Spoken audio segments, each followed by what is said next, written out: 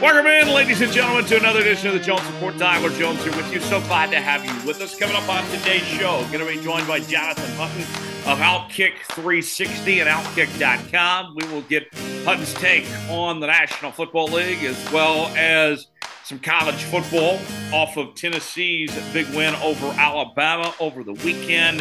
Plenty to discuss when Hutton joins us coming up in just a little while from right now. Plus, we'll have Coach Bo's Football Fix presented by O'Connor Advisory Group as we will check in with Coach Bo with his thoughts on all things NFL and college football, get his picks against the spread this week as well when he joins us coming up later on. Plus, we have our tomfoolery story of the week. We'll go inside the Big 12 conference with our Big 12 breakdown. All of that and more coming up on today's show. I am pleased to be joined for the very first time making his debut. We've talked about him enough on this show as a friend of the show and somebody that we've made references about. I would say, folks, if you know this show for a while, it feels like that we're pulling the curtain back a bit. You're finally going to hear a voice to match a name that we've referred to from time to time.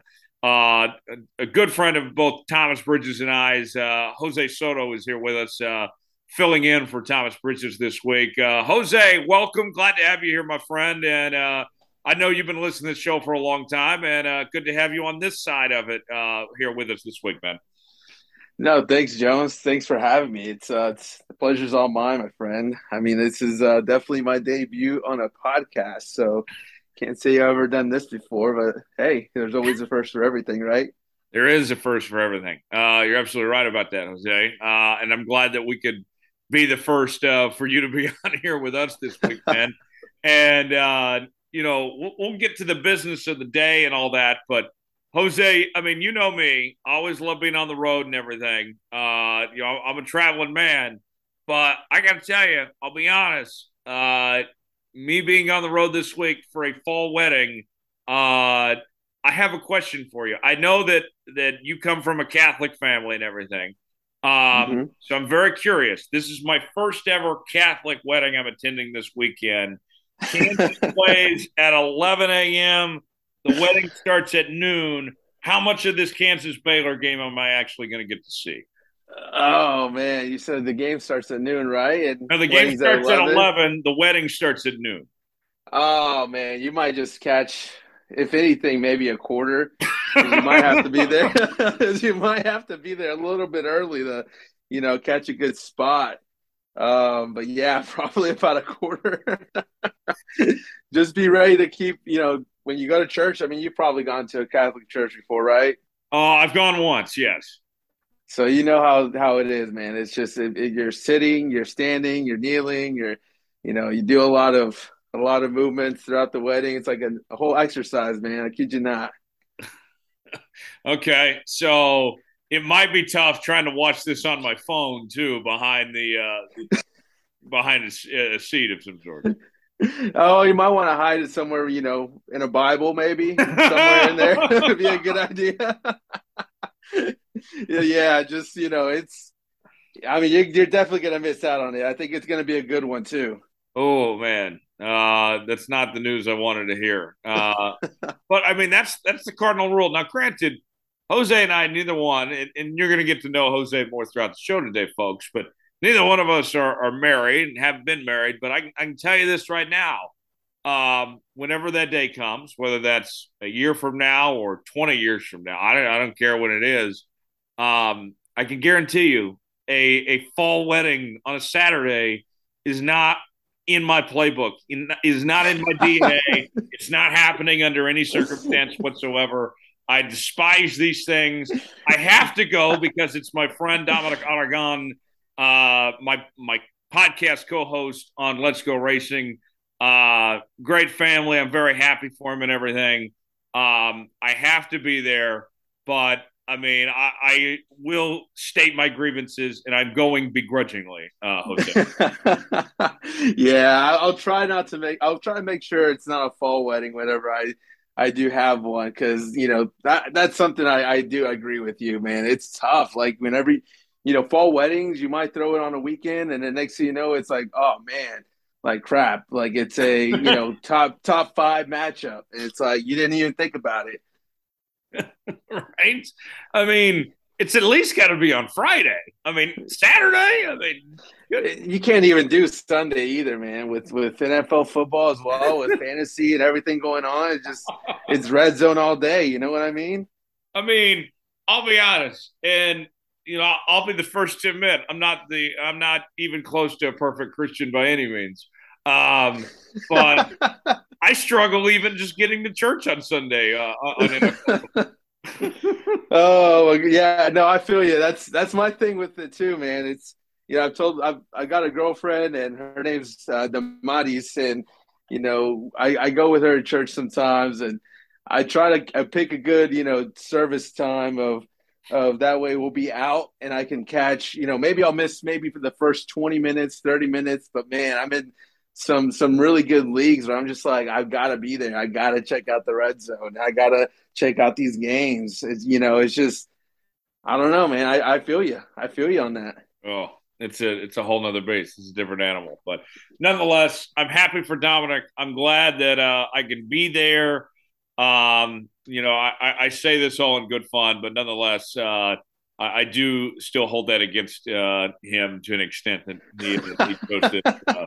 And I know there were some other circumstances, but nonetheless, with that, we'll move on. Jose, this week in the NFL, not the best slate of games by any stretch. In fact, I would say this is probably the worst slate of games the entire year so far. I mean, I got to tell you, I'm just disappointed, and it goes to another question I have. I mean, kind of a big picture here, Jose.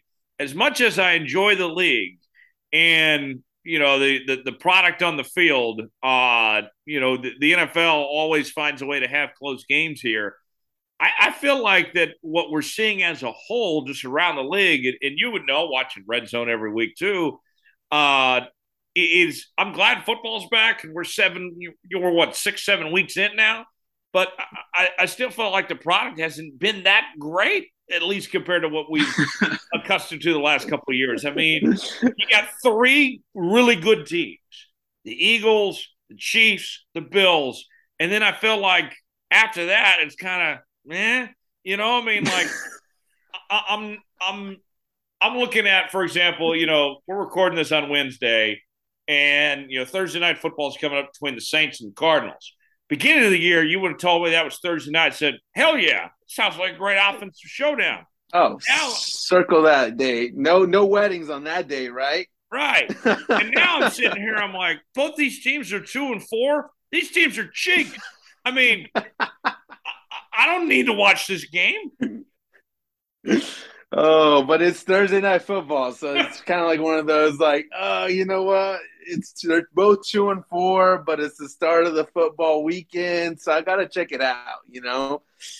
But I agree with you. I mean, I think the most interesting thing Thursday would be, DeAndre Hopkins coming back. And that's probably the most exciting thing to watch, to see how he goes. See if that offense, Cardinals offense starts clicking, because it's been a mess. It's been a mess this whole season. Yeah, I mean, they've had their problems. Marquise Brown is out for the year as well, Hollywood Brown. And I'm disappointed about that because I wanted to see him and Hopkins play together. Oh, same. And they got Robbie Anderson now. That dude can't complete a sentence. That's going to be interesting to see how that unfolds. I'll say this much: that Arizona team getting D-Hop back is big, but I don't know if that's going to salvage things. I still think that when it's all said and done, Jose, we're talking about Cliff Kingsbury is going to be out of a job by the end of the season. I think. I don't think DeAndre Hopkins solves all the issues there in Arizona. Yeah, no, I mean, I agree with you on that. I think he's definitely going to be on the hot seat after the season. I mean, they're at the bottom of the West. The West is crowded. Everyone else is 3-3 though. So I guess that's the positive out of it is, they're still in it. But yeah, if they don't make any moves, they don't start winning, definitely, he's going to be on the hot seat. Yeah, I think so. Lions and Cowboys coming up Sunday. Sounds like Dak is coming back. And, obviously, Jose, this Cowboys team is in contention, been playing some really good football. But if you're Dak, selfishly, aren't you kind of glad that Cooper Rush lost last week? I mean, doesn't that take some pressure off Dak coming back this week, knowing that he's not replacing a guy that went undefeated? I mean, I know that, you know, smart football people know that Dak's a much better quarterback than Cooper Rush. But just the fact you had Jerry Jones talking and some of the noise that was going on, if I'm Dak, I'm not hating that loss last week personally. No, I'm with you on that. I mean, the way I see it though is, yeah, they came off a really bad loss against the Eagles, but Cooper Rush still held his ground the first, four games that he started. So, in a way, it's kind of like I think Dak still has pressure on him, regardless of what happened last week. I think the fans in Dallas, if they, don't get much out of Dak these next few weeks and takes them three losses straight, man, I think he might be, getting some boos then. What do you think? Yeah, I think that very well could happen. The other thing too, like taking on Detroit this week, I know the Lions. Uh, what they're at one win on the season at this point. I mean, they haven't been impressive, but the one thing that they have done well is that offense has been able to put up points. That defense is atrocious, but the offense can score. And so for Dallas here, I mean, I think we're going to find out right away what Dak has left and what that offense can do because, I mean, as crazy as it sounds, they're going to have to try to keep pace with Detroit here. It's like a Big 12 shootout, right? Right. I mean, Man, that's going to be sad if they can't beat the Lions. Like the Lions with no defense and you lose the golf. Like, come on. Man, like that would just be the worst of the worst starts for Dak. Like, I think this is Dak's game to come in, should shine easily with that bad defense at the Lions. I'm thinking maybe three touchdowns, pass three touchdowns, get at least 300 yards, and, just set yourself up for success moving on, get that momentum going. yeah, I think so. Tom Brady and the Buccaneers this week. This feels like Jose, the like the pause in time of sorts. This is the last week for Tom Brady and the Bucs. I feel to kind of get things together because this next stretch is brutal. What they're about to experience. The Ravens on Thursday night, short week and everything next week. The Rams the week after that. Seattle, who's played pretty good in London, so that's a whole other factor in itself. And then you end up playing Deshaun Watson and the Browns. Watson will be back by then. I mean, Tom Brady and Tampa, they've looked so bad to start the year, and there's so many problems, and Tom's got his stuff in his own personal life and all that.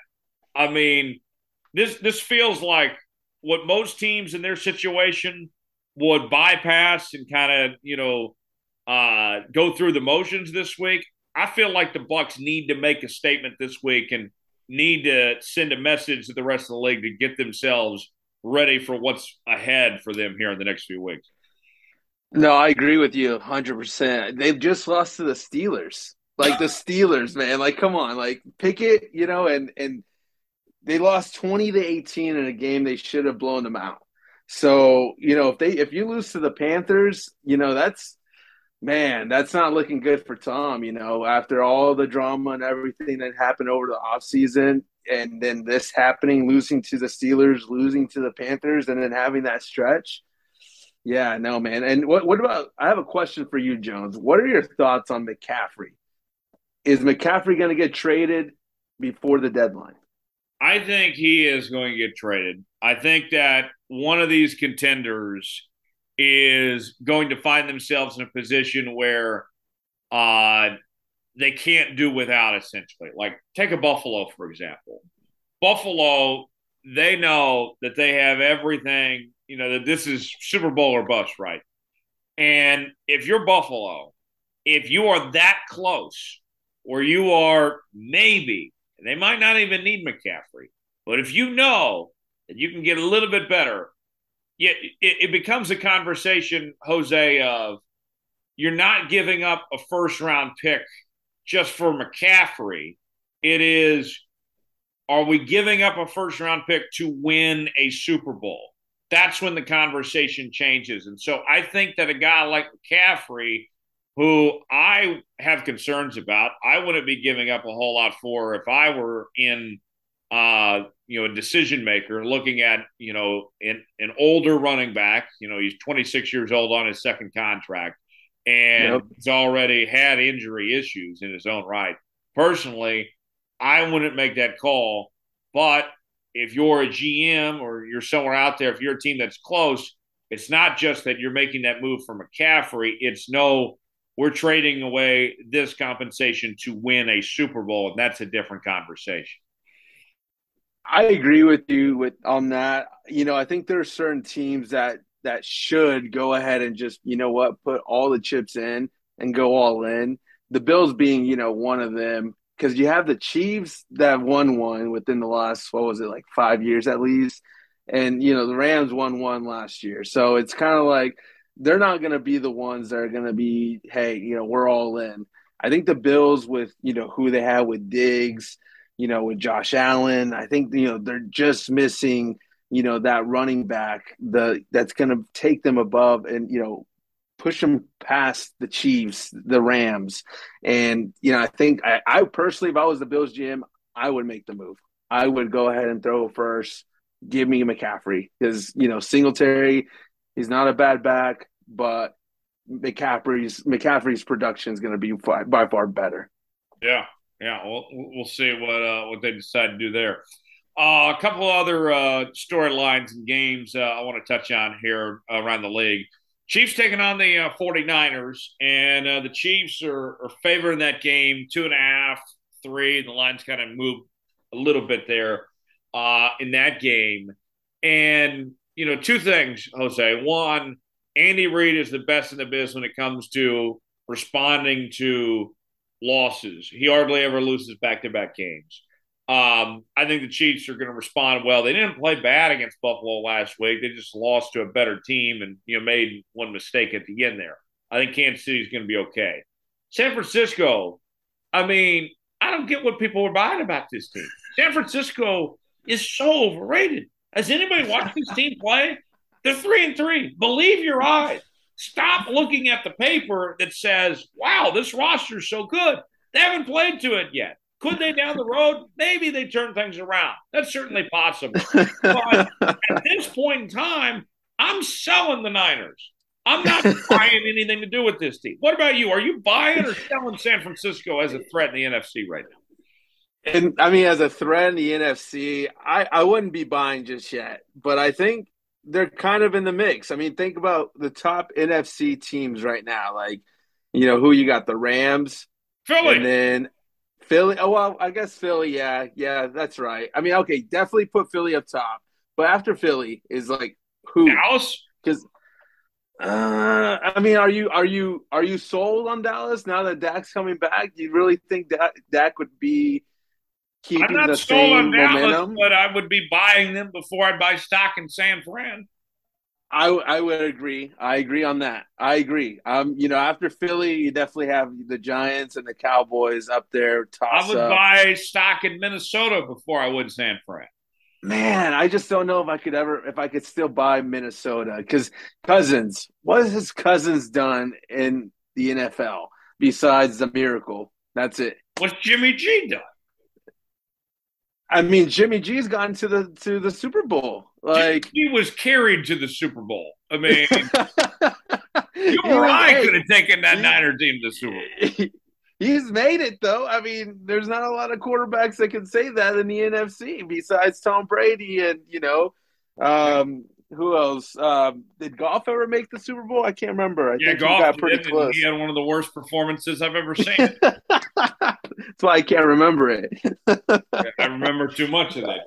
Yeah. But I'm not buying the 49ers. I'm with you. I'm not buying that. But I think this weekend, I don't know. I'm going to say 49ers might upset over the Chiefs. Okay. All right. We'll see. Couple more things I want to get to here. The Steelers and Dolphins on Sunday Night Football. And a very interesting storyline here. A couple things. Tua is back after all the controversy with the concussion and all that. He's been cleared. He's good to go. And then there's the Brian Flores element in all this of him on the opposite side for Pittsburgh, that nasty lawsuit and all the stuff that's going on there. I don't think this is going to be that great of a game because I think Miami has got some problems to work through. They're a good team, but they got issues right now. And the Steelers are in a rebuilding year. They're very flawed in their own right. I mean, for me, Jose, the stories outside the game here are more intriguing than the game itself. They are. I totally forgot about the Flores situation. That probably is why they put it as a primetime game to build up to the game, as the drama. But heck, put me a Jets and Broncos game. Give me a third overtime for the Broncos. More intriguing than that game, right? That's wrong. Oh, you brought that up. Did anyone see these teams at this point in the year being what they are? The Jets at 4-2 and Denver 2-4. What surprise? And I know you're a Bronco fan, Jose, but be honest with me. What is more shocking, that the Jets are this good or that Denver's this bad? I would definitely say the Broncos this bad. The Jets, they've been bad for well over a decade probably, but those first round picks keep adding up and they keep building. So, they were eventually going to get to a 500 after, above 500 season, above 500 after 6 games at one point.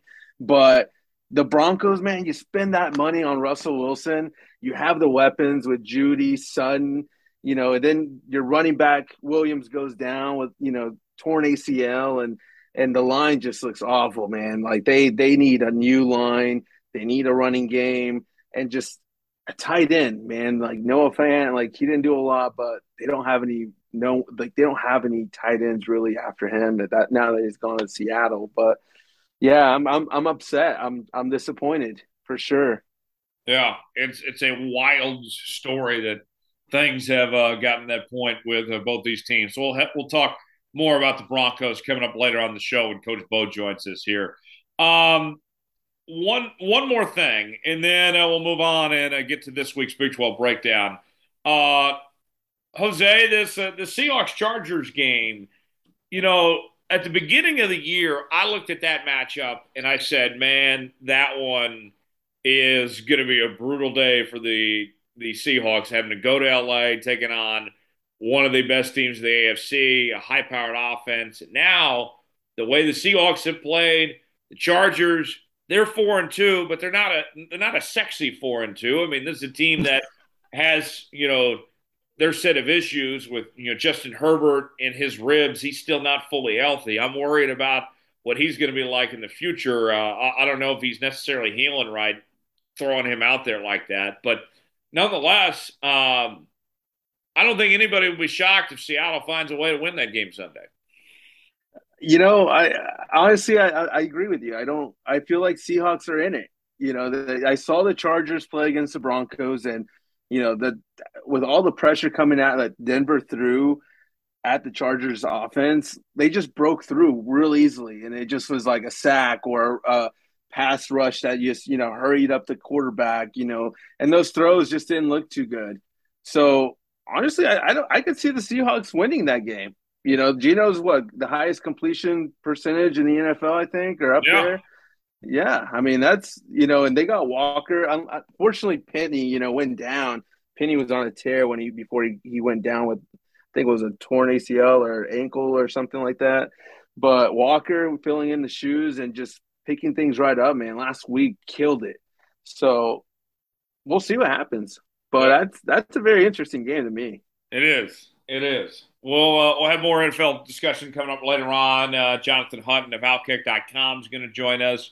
Also, Coach Bo is going to stop by for the football fix coming up later on in the show. Coming up now, though, is our Big 12 breakdown, where we take a look inside the Big 12 conference, and we'll do all that and more right now here on the Jones Report this week.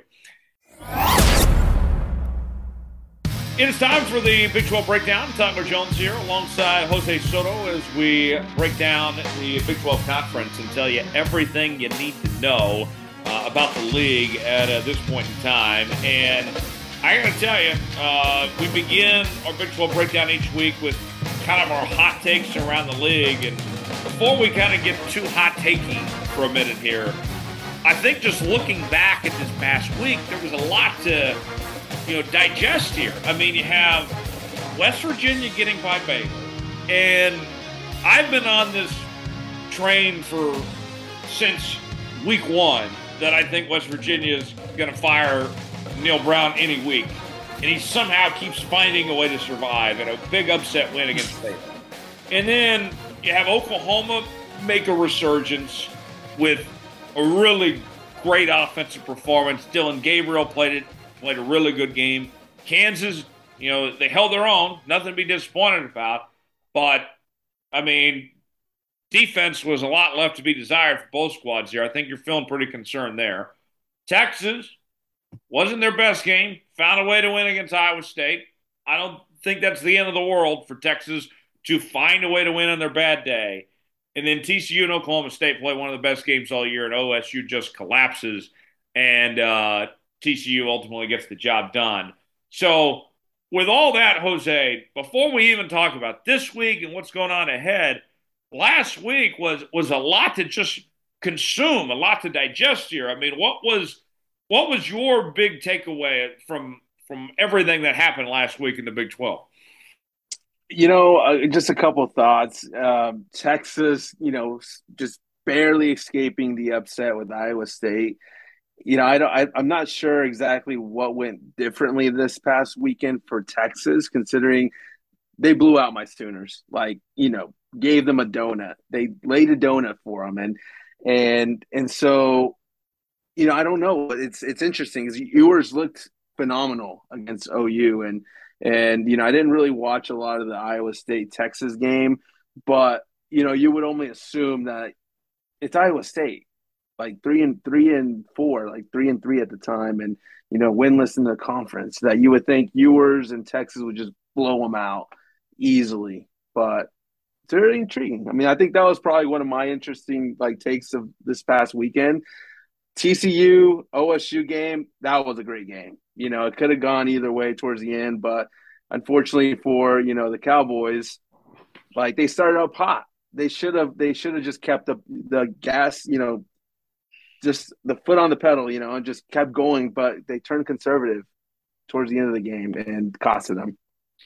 Yeah. And my hot take for the week, I'll say this, and, you can call this overreaction Monday if you want, whatever it may be. But I've been telling you for the last couple of weeks on this show, and we talked about it with Luke Slabaugh and others, was that every year with Oklahoma State, you get that one letdown game right at the very least. And in particular, the last couple of years, it's been the bad Spencer Sanders game. And then you hope that in that bad Spencer Sanders game, if you're an Oklahoma State fan, that everybody else kind of puts it together and does enough to win despite Spencer Sanders, struggling. Well, what did we see last week in that loss to TCU? I mean, the offense scored 40 points. Spencer Sanders, had 3 touchdowns. I mean, it wasn't his best effort, but this wasn't a game where he was necessarily a turnover machine of some sorts. I mean, this was a B-, C+ game. It wasn't the D-F game like we saw against Baylor in the Big 12 title game last year. So I say all this to say, my hot take this week, Oklahoma State will not win the Big 12. They will not.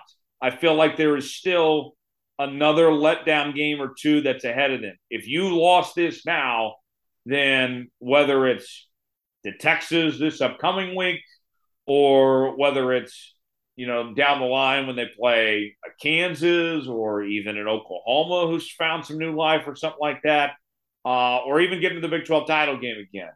I mean, something tells me, Jose, that we're not in for the last letdown from Oklahoma State here. That was a game they had every reason they should have won and let that one go. If you're going to let that one go, if you can't finish that game, I don't have a reason to trust you that you're going to do what it takes to win the league if you're going to let games like that go by.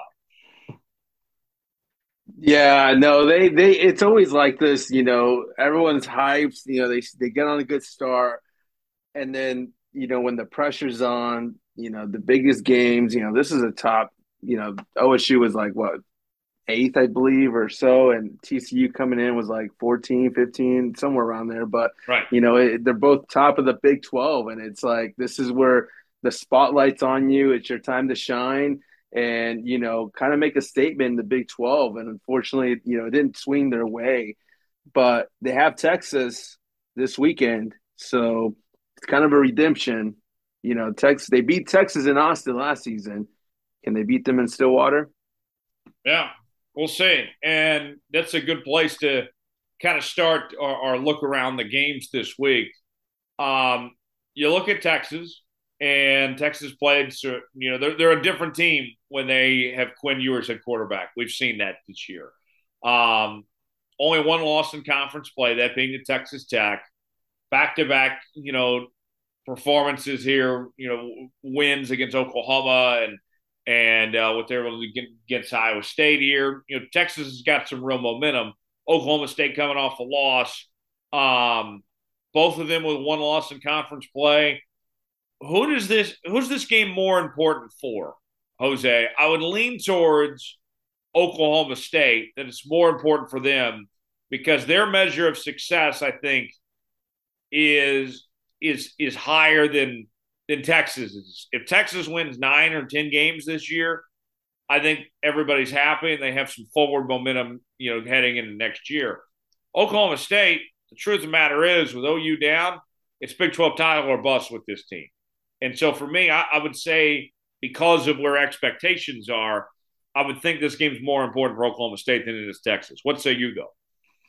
I would say Texas, just because they have these classes coming in. You got Manning, coming here soon. This is yours time.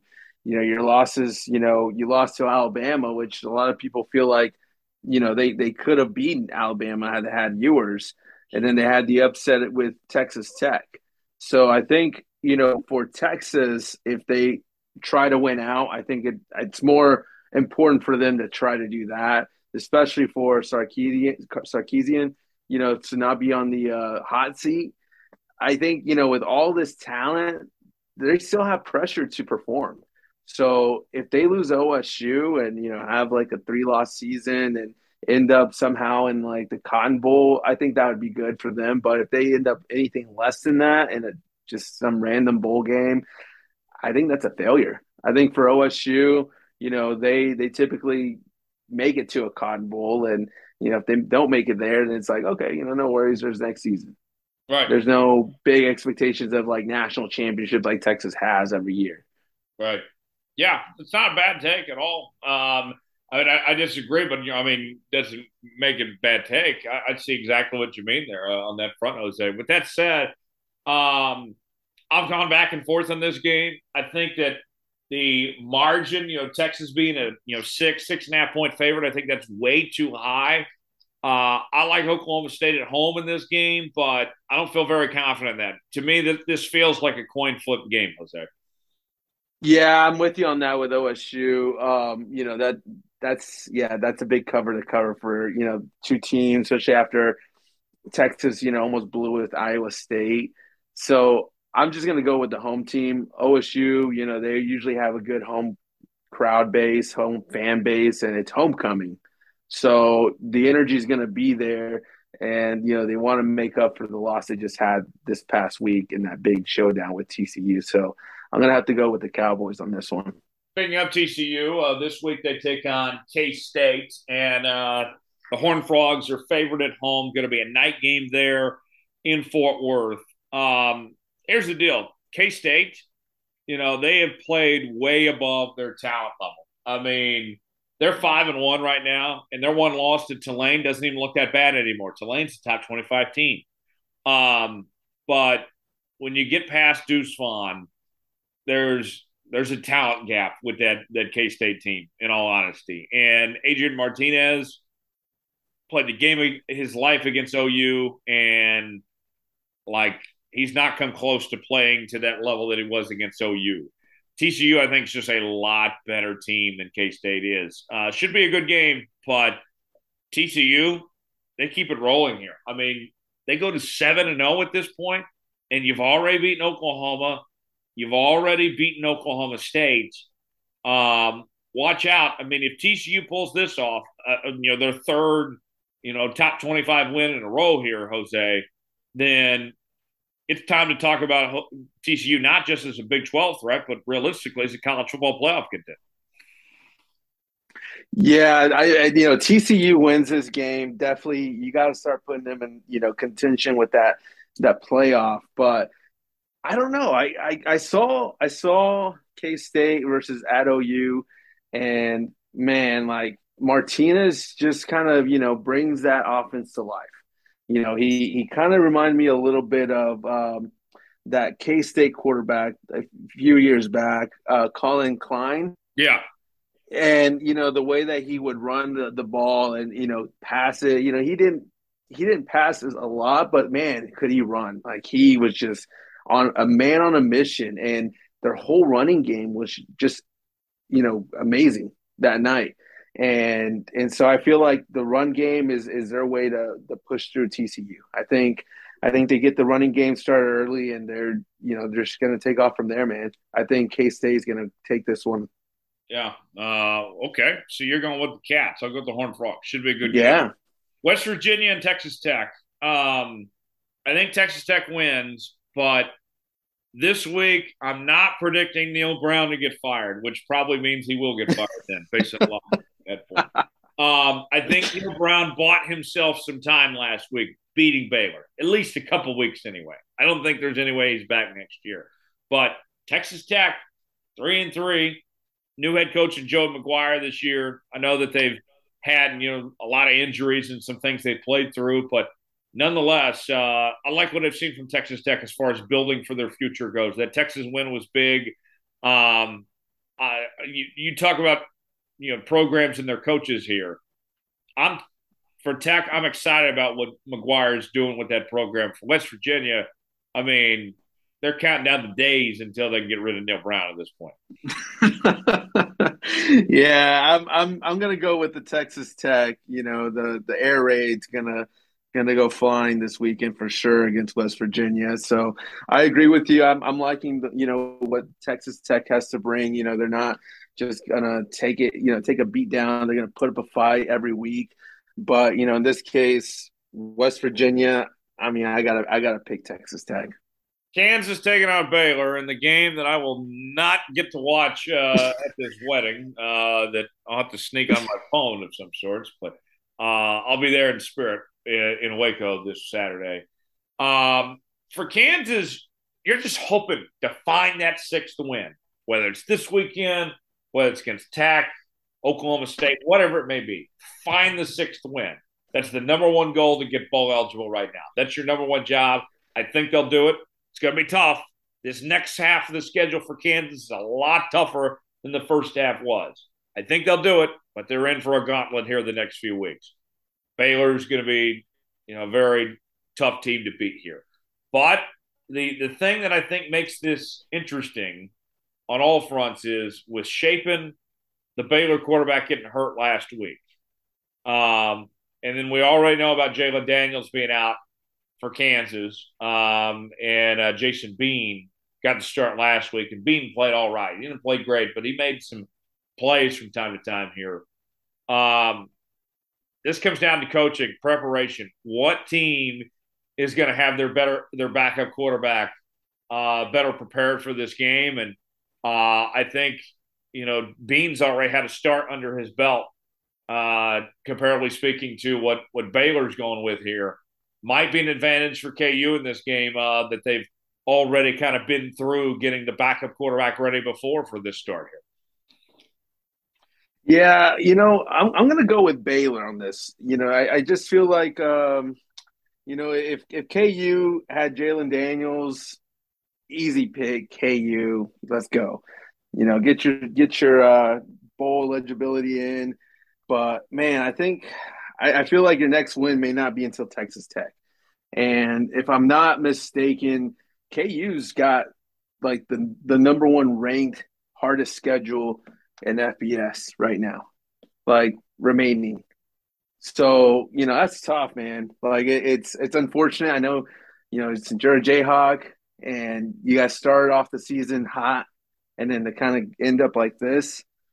I hope you guys get that win, but I think Baylor, considering they just came off a Big 12 championship last season, it's hard to pick them. Yeah. Not pick them, Yeah, I totally get that. It's a great point there, Jose. But should be a fun week in the Big 12 here. Coming up next, we're going to be joined by Jonathan Hutton, get his insights on what's going on in college football and more of OutKick.com and OutKick 360. Great conversation with Hutton coming up in just a moment. We will bring you that on the other side. Stay with us. Joining us now, the Jones Report this week, pleased to bring back Jonathan Hutton, the co-host of OutKick 360, also with OutKick.com, and we're glad to have him here. Jonathan, so much to talk about as we're in such a busy time of year, especially at OutKick, too, between the NFL and college football, midterms, a couple weeks away, too. I mean, certainly a lot going on here. It is great to be back with you, Tyler. The Jones Report was a lot of fun. When we did what? Was in the spring whenever I was on? Before the NCAA tournament. It was in March. Yeah. Because I met you in Nashville, and then we linked up here. Great to be back, and a busy time of year. I prefer football season over any season, though. I love it. College, pro, you name it. It's always good on the weekends. Oh, no question, no doubt about that. Hutton, I want to start off with the Tennessee Vols. There, you were in Knoxville over the weekend for the best game of the college football season so far, with Tennessee getting that win over Alabama. Set the scene for me. What was it like seeing that firsthand and the atmosphere and everything of just an incredible football game and a huge upset too? It was awesome. I mean, like everyone would expect it to be. There was a build up to this because Tennessee, going into the season, the discussion about the Vols were, okay, if they beat Pittsburgh or Florida, then what? It was one or the other. Like that was the scenario, because we saw last year, 7-win team, how good could they be? And then they beat both. Then they went on the road and won at LSU. And then all of a sudden it was unbeaten versus unbeaten. And you felt like, based on last year and the start of this year, we saw the Texas matchup for Alabama. And then going back to last year, multiple matchups where they were on the brink. They're good enough to overcome it. Maybe not every single time, like we saw in College Station. And OutKick was there for that one too. Point being, the buildup was Tennessee may have a chance here if they can get one or two extra stops than what they did a year ago. A year ago in Tuscaloosa, it was a 7-point game, fourth quarter. And Tennessee went for it on fourth down at midfield, didn't get it. Bryce Young got the football back, went down and scored. 2-possession game over at that point. This one, Tennessee built a quick lead. They led by 18 at halftime, and you're looking around going, man, this may happen. This may happen. But the game ended up – so it was the game of the week, as you mentioned. It turned into the game of the year because of two players, Hendon Hooker and Bryce Young. Bryce Young was phenomenal in that game, and the atmosphere, the electricity, the fact that Tennessee had been waiting 15 years to bring out the cigars, it was phenomenal, and it's what makes college football great. Well, one of the things that I look at, Hutton, is that Tennessee in this game answered every question possible. They didn't take on an Alabama team that didn't have Bryce Young. Bryce Young still played well. Close game and everything down the stretch here. I mean, this was a statement win for the rest of the country that Tennessee's back. Well, and it's a statement for Hendon Hooker too. Let's also stress this on the pod. Hendon Hooker he benefits by Bryce Young not just playing but playing well. Because if Milroe plays another week, the excuse is, if you're looking for a Heisman vote, the excuse would be, and I don't have one, it would be, oh, well, Milroe played that week. Bryce Young's going to win that game head to head. And now that's out the window. You've got Bryce Young's best game we've seen him play statistically.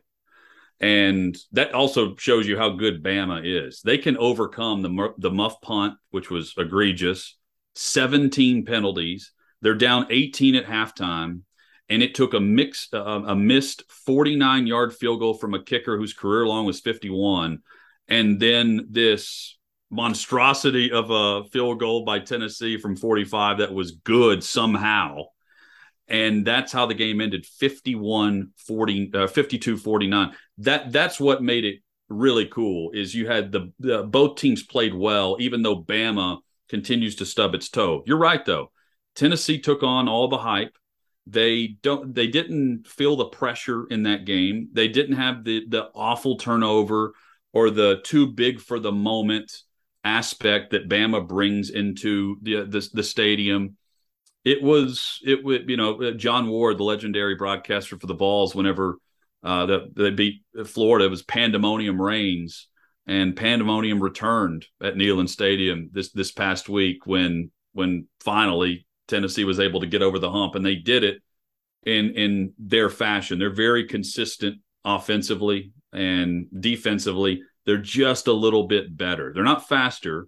They're just a little bit better, and that's allowing their offense to put up a couple possession lead, and then you've really got to fight into the flow and the rhythm of the game. There's still a possibility now that Tennessee's got this win. Hutton, it's not a reach to say the SEC could send not 2, but even 3 teams to the playoff if you have a situation where Georgia beats Tennessee, Alabama wins out and wins the SEC. I mean, you got 3 realistic threats right now. Yeah. I mean, and Ole Miss now has a chance to prove it. I'm not on board the Lane train. I love Lane Kiffin. I'm not on board the Lane train aspect yet. My guess is if they beat LSU this week, I will be, because they're also unbeaten. So let's hypothetically say that Bama beats Ole Miss, and they're also with 1 loss, but they go through the gauntlet, and they're like Tennessee in your scenario, and you have 2 one-loss teams in the SEC, one from the East, one from the West. One lost to Bama, the other beat Bama, but lost to Georgia, who Bama would beat in Atlanta. Craziness, right? And I also wonder this, because we've discussed this scenario at the tailgates last weekend. The College Football Playoff Committee and ESPN, they catch a lot of heat for being in bed with the Southeastern Conference. And I wonder what would happen based on the last 2 years of scrutiny, not from you or I, but we've heard it with conference realignment. What would happen if they actually put 3 SEC teams in over either Michigan and Ohio State, or a TCU team, or a USC team that lost but goes on this winning streak, and it's not about how you win, not if you win, but how you win. Right, like a one-loss Oklahoma State even. Yeah, like if you left the second team out in this scenario and put a third SEC team in, I wonder what the reaction would be like nationally. Here, I mean, in the hotbed, in the southeastern part of the United States, everyone's for it. We should mention Clemson in there too, right? Like Syracuse, while they remain unbeaten, let's throw them in the mix. Sure. It could be crazy, and I'm all for it. Yeah, this is a great year for a 12-team playoff, the one we're sitting in right now. Yes, and that's also cool that we're getting that. But this year, I'm like, man, I would love some of those first-round matchups on campus. Yeah. That's the other key here.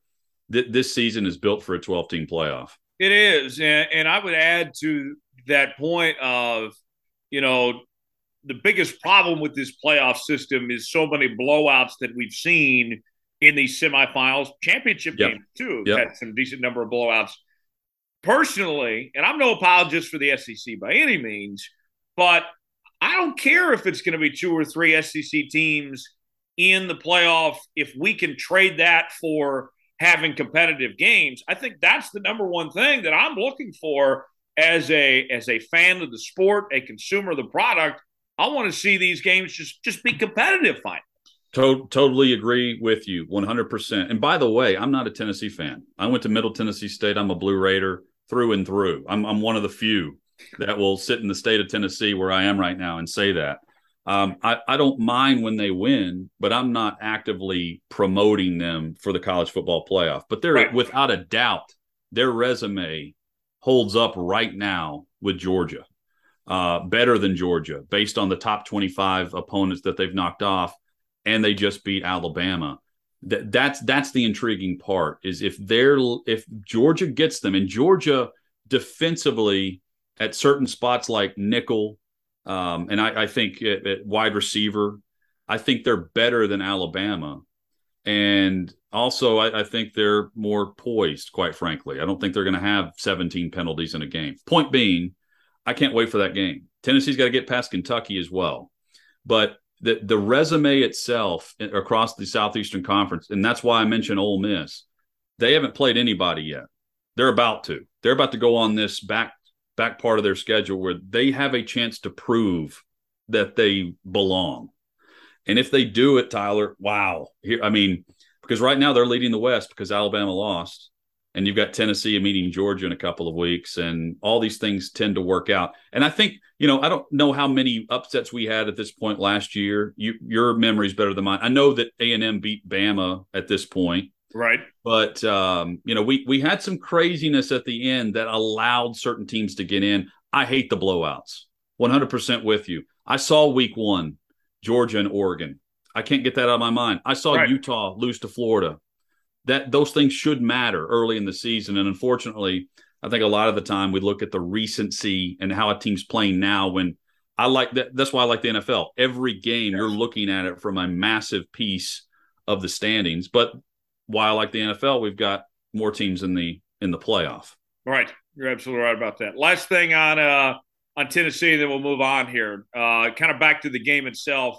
Afterwards, that scene of all in orange, flooding the stadium, the field storming that we saw. And there was a video, an interview you did with Clay Travis in the back of a pickup truck. And I saw all the cigars being smoked. I mean, that felt iconic, just everything that went on. Tell me about those closing seconds and everything that went on afterwards. It was a classic night. You want the full story? Go ahead.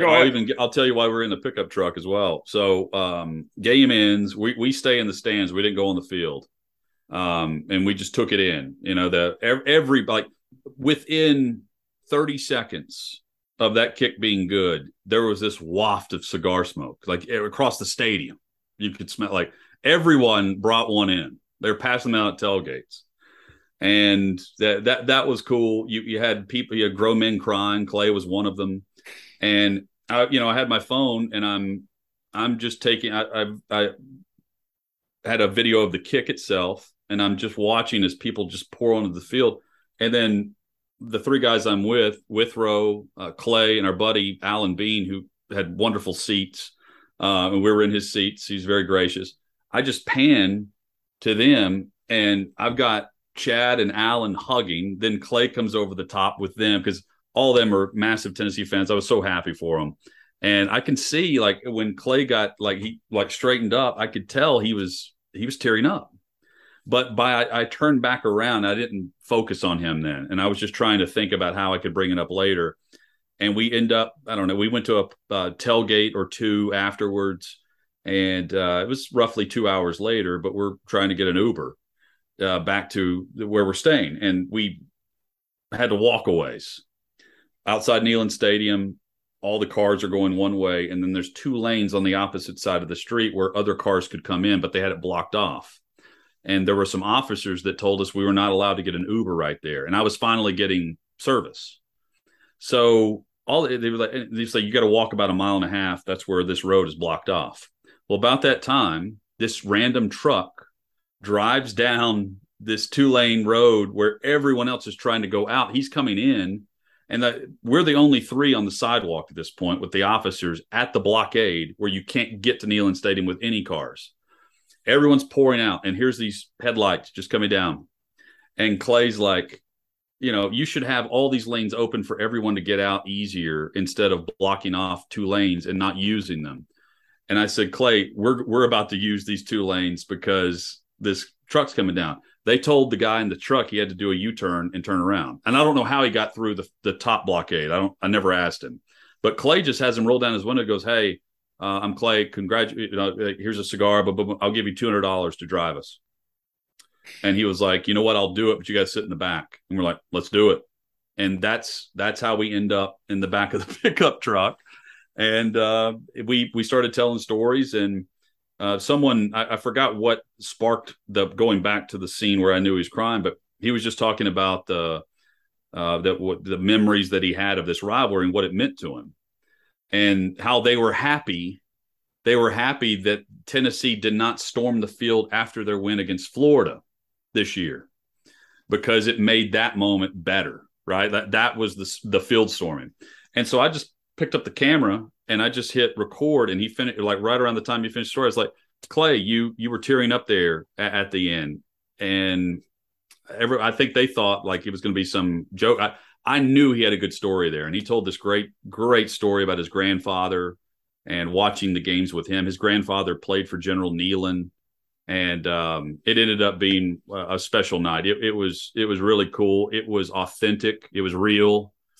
And it was Clay. Like that's and Clay was every fan in Neyland that night, where you could feel the emotion with it and what it meant, because, and he described it well, Tyler, and this is for any fan base of any sport.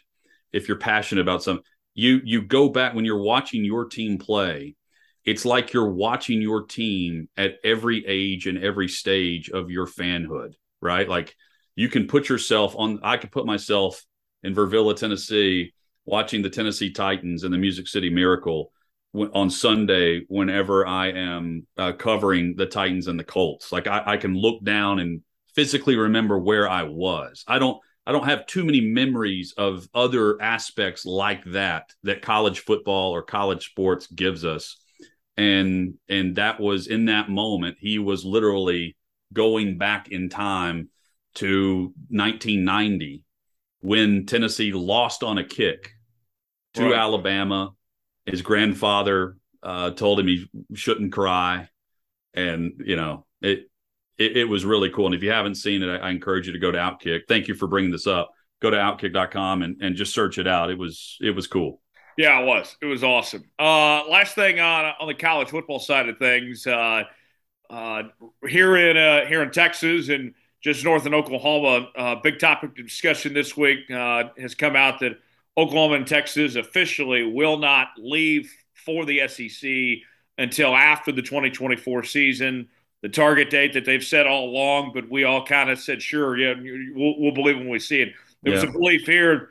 Everyone thought they were leaving at the end of last year. That didn't happen. End of this year, it's not happening. And still, it's going to be 2 more years, and with the teams from the American coming over as well. From the SEC point of view, does that hold the league back at all by not getting Oklahoma and Texas until then? Could there possibly even be a couple more SEC members that join the league before OU and Texas even do? I mean, that's still a long time before they're officially members here. Yeah. And, with that, so a year earlier is when we'll see USC, UCLA, right? Right. That's still on schedule. The new TV deals will go into effect a year earlier than Texas and Oklahoma based on what Brett Yormark said about the Big 12. It's going to get weird, though, within the for the Big 12. To me, it's a swan song tour with your 2 biggest money makers. But what's odd is Texas and Oklahoma they're not the most relevant programs in the conference. Right now it's TCU and Oklahoma State, and it's been that way for a couple seasons now. And Baylor, yeah. Yeah, but I don't view the Big 12 in that lens. I always think of Texas and Oklahoma. So it's smart by them to keep them, because you get those teams that are a little down right now, the Sooners and the Longhorns, and you get your teams like TCU and Oklahoma State that are playing well, and you get packed houses whenever you play. Also, from the SEC's point of view, from like you're saying, I don't think that happens unless Greg Sankey is and all the member institutions are cool with it. Sankey is not just sitting back waiting on Texas and Oklahoma to get there. This has been planned out. If they're adding more schools, it's certainly been discussed. And it may not happen before Texas and Oklahoma get here, just based on contracts. But there's no way he's sitting back thinking, we'll let everyone else expand further, and the teams we have right now are the teams that we need for the foreseeable future. They're very selective. They're in a very good spot. The SEC is strong, the strongest without Texas and Oklahoma as it is. And, some people would point to the Big Ten and what Kevin Warren has done, and it's been tremendous. But the next TV deals that are about to happen with the SEC will surpass anything that we're talking about. We're only going to see more of this. And who knows, maybe another musical chairs happens a year from now. We were talking USC and UCLA a bit whenever Texas and Oklahoma bolted, and then it died down. And then all of a sudden, around July, bam, there it is, around July 4th. And it's the center of the universe again. It'll happen again. I mean, there will be the next phase of this is what happens to the ACC. I know Notre Dame has decided to stay independent, but what happens to the ACC and what happens to the Pac-12 and the Big 12 after Texas and Oklahoma? I'm all for everybody getting theirs, but I also respect those who say, it's going to end up being this 20 to 24 team conference in the Big Ten and the SEC. I think one day we will see that. And then you basically have a massive hodgepodge of NFL conferences that go for their own national championship in college football. I don't disagree with you if you hate that opinion, but I don't feel like we have to hit the fast forward button. I'm kind of going to relish in the moments of the conferences as they are while we still have them for a couple of years. And, until we actually expand the playoff, that's when I'm going to be like, man, Texas and Oklahoma need to be in the SEC. Let's go. Let's get this moving. And thankfully it's happening the same year. Well, and with that playoff expansion, what I find so bizarre, if you're clearly going to have the SEC and the Big Ten as your superior conferences, yeah, why the hell did those two leagues surrender the rights to have, 6 conference champs with automatic bids? If you're the Big Ten and the SEC, I mean, you don't need those other conferences as far as I'm concerned. Like, why would you not want to do what it's set up now of, the best teams? Like right now it's the 4 best teams. Make it all auto bids, the top 12 teams, whatever it may be. Right, but it's real. I think they're viewing it from it's really 4 automatic bids because they're getting 2 of them, right? Right, yeah. Yeah, so they're already getting 2 of the 4 automatics, and then they're saying we'll own the rest too. So it's there will substantially be more SEC and Big Ten teams in that playoff. Like, think about it from this angle this year. Even with the automatic bids, I mean, there's only one team from all the other conferences that I'll sit here today in mid-October and say they're in, like without a doubt. Well, today I could say Clemson and Syracuse from the ACC, but I think you get my overriding point here. Right. They're playing this week. One of them is going to lose. There are teams with 1 loss in the Big Ten or the SEC that I've seen play better competition, especially in the Southeastern Conference. So, I'm not hating on the other conferences, but they got a bargain deal based on the fact they have the automatic qualifiers. The expansion should help them too if they truly believe that they're deeper than 1 and they're not getting 1 based on the current setup with 4 teams in the playoff. So it benefits all, and it's still going to be heavily dominated by the top 2 conferences. I call it the Power 2. That we have a power 5 and then we have a power 2. And that's the top tier college football. I'm all for it right now. Whenever USC and UCLA and others, Oregon, prove it on a more consistent basis, they can sway me. But again, USC and UCLA, they're leaving to go to the Big Ten. Let's transition talk NFL now. I know you follow the Titans closely, and not a great start, but now things have kind of opened up in the AFC South. Important game this weekend coming up between the Colts and the Titans here. Could be a season-defining game for both these teams here.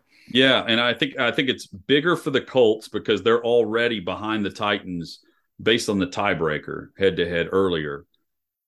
Big for the Titans because they can put the Colts away in a way by beating them this week. I hate the fact that we have division opponents that are playing for the second time in 4 weeks. Yes. And, we've got 2 months of the season left, and a lot can happen. The NFL is the war of attrition. The healthiest teams make a run at the end, and the divisional matchups, the Titans will have Jacksonville in the final week of the season, and you had the Colts, who open up the season with the Texans, will have the Texans in the final week of the season. To me, that is a great barometer on where the teams are at the start and the finish, and you get the best of both, or you should. If you're waiting on the rookies to come around and then someone takes off, or you make a quarterback change and then you go on a run, the back-to-back games in the division make no sense to me, but it is what it is. The Colts will have one AFC South game left on their entire schedule after Sunday. And that's crazy to me. With all that being said, though, Tyler, I think the intrigue here for the Titans is, are they going to get Derrick Henry going the way Derrick Henry was going prior to his injury? We have not seen that. There's been hints of it. That I'm buying Henry. I've been shouting it from the rooftops all off season that he's going to be back to his form. And we've seen bits and pieces of it. He rushed for nearly 100 yards in the first half against the Colts a couple weeks ago, but he finished with like 114 yards. The Titans have been awful in the second half. Meanwhile, the Colts have been awful through the first 3 quarters, and they score all their points in the fourth. So, and Matt Ryan's coming off of a game where he threw for nearly 400 yards and a handful of 3 touchdowns, wasn't sacked on nearly 60 attempts. He's been getting beat up, but he wasn't sacked on 60 attempts by Jacksonville. I'm intrigued by it because I think in a rare occasion, we see 2 teams that have played recently that one of them looks a bit different to me, and that team is Indy. And if Indy's for real, they showed some grit and some toughness against Jacksonville and coming back and winning that game. If they're for real, they need to go on the road and win in Nashville. Jim Irsay, in the offseason, he's talked about 2 things more than anything. Number 1 is Carson Wentz, and number 2 are the Titans and the physical nature that his organization and his team, they must meet. Well, they lost game 1, and the next opportunity is 3 weeks later. So I'm curious. Irsay's already been talking quite a bit this week. I'm wondering if he flips out the phone on the private jet on the way back to Indy after this game if things go crazy. Yeah, I'm very curious about that too, for sure. Let me ask you about the two of the older quarterbacks in the league, Aaron Rodgers and Tom Brady, haven't played their best football. What do you think about those two? Do you think they're eventually going to flip the switch here? What's your thoughts on the situation with both those guys right now? I think of the 2, I think Rodgers has the best chance to do it because they have a run game.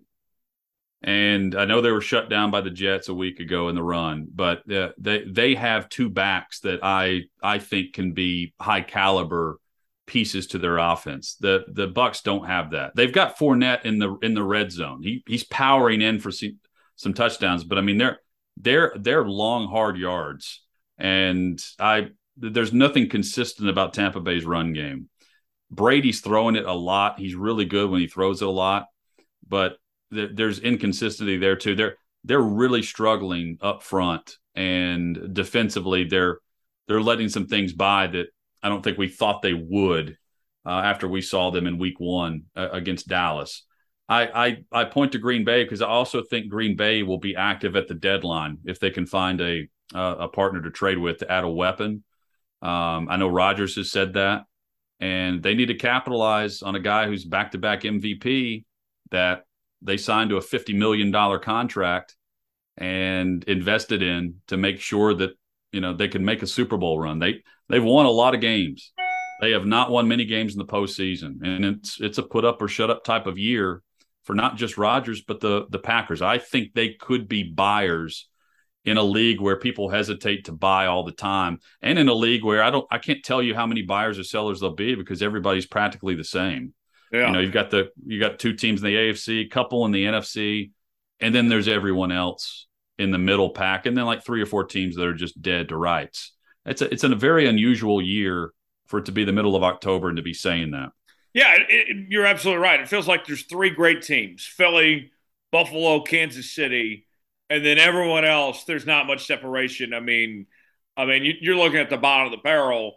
Some of those teams, like Seattle's got 3 wins, or you look at Houston on any given week can beat anybody in the AFC South too. I mean, it's a crapshoot once you get beyond those 3. Do you think of those 3? I know the Eagles they're the last undefeated, have the best record in the league. Who do you like best between those 3 up top? I like the Bills. The Bills are battle tested. They've overcome some of their ghosts. In regular season, I'm saying already this year. The last few years, the Titans have had their number, and this year it was no contest. It was a 12-round fight that was a KO in the third. It was early with the uppercut on Monday Night Football. Titans stood no shot with them. They can't hang with them. And then this past week, the Bills go on the road back to Arrowhead, and credit Leslie Frazier and Sean McDermott. They had a great defensive game plan for Mahomes that had him under duress. Meanwhile, Allen's standing back there delivering the football. I know it's 24-20. I know it wasn't the playoff game, but the Bills can blow you out, and now they're winning close games. And last year, they weren't winning tight games. The one-score games were losses. The Miami game when Tua was playing, that was a loss in a tight window game on the scoreboard. Then they've figured things out in that regard. Against Baltimore, close game, comeback, win. And now another really close win against Kansas City. Both of those games, by the way, on the road. I'm taking the Bills up top. Then I'm going Philly, and then Kansas City. Mahomes is turning the football over, and Jalen Hurts is not. That's the difference in the two teams. Philly will have some holes. It's not on offense. Early in the season it was run defense, and they've got a lot of rookie pieces up the backbone of their defense at defensive tackle and linebacker. I think they only improve in that area. I really like them, and I think they're well coached.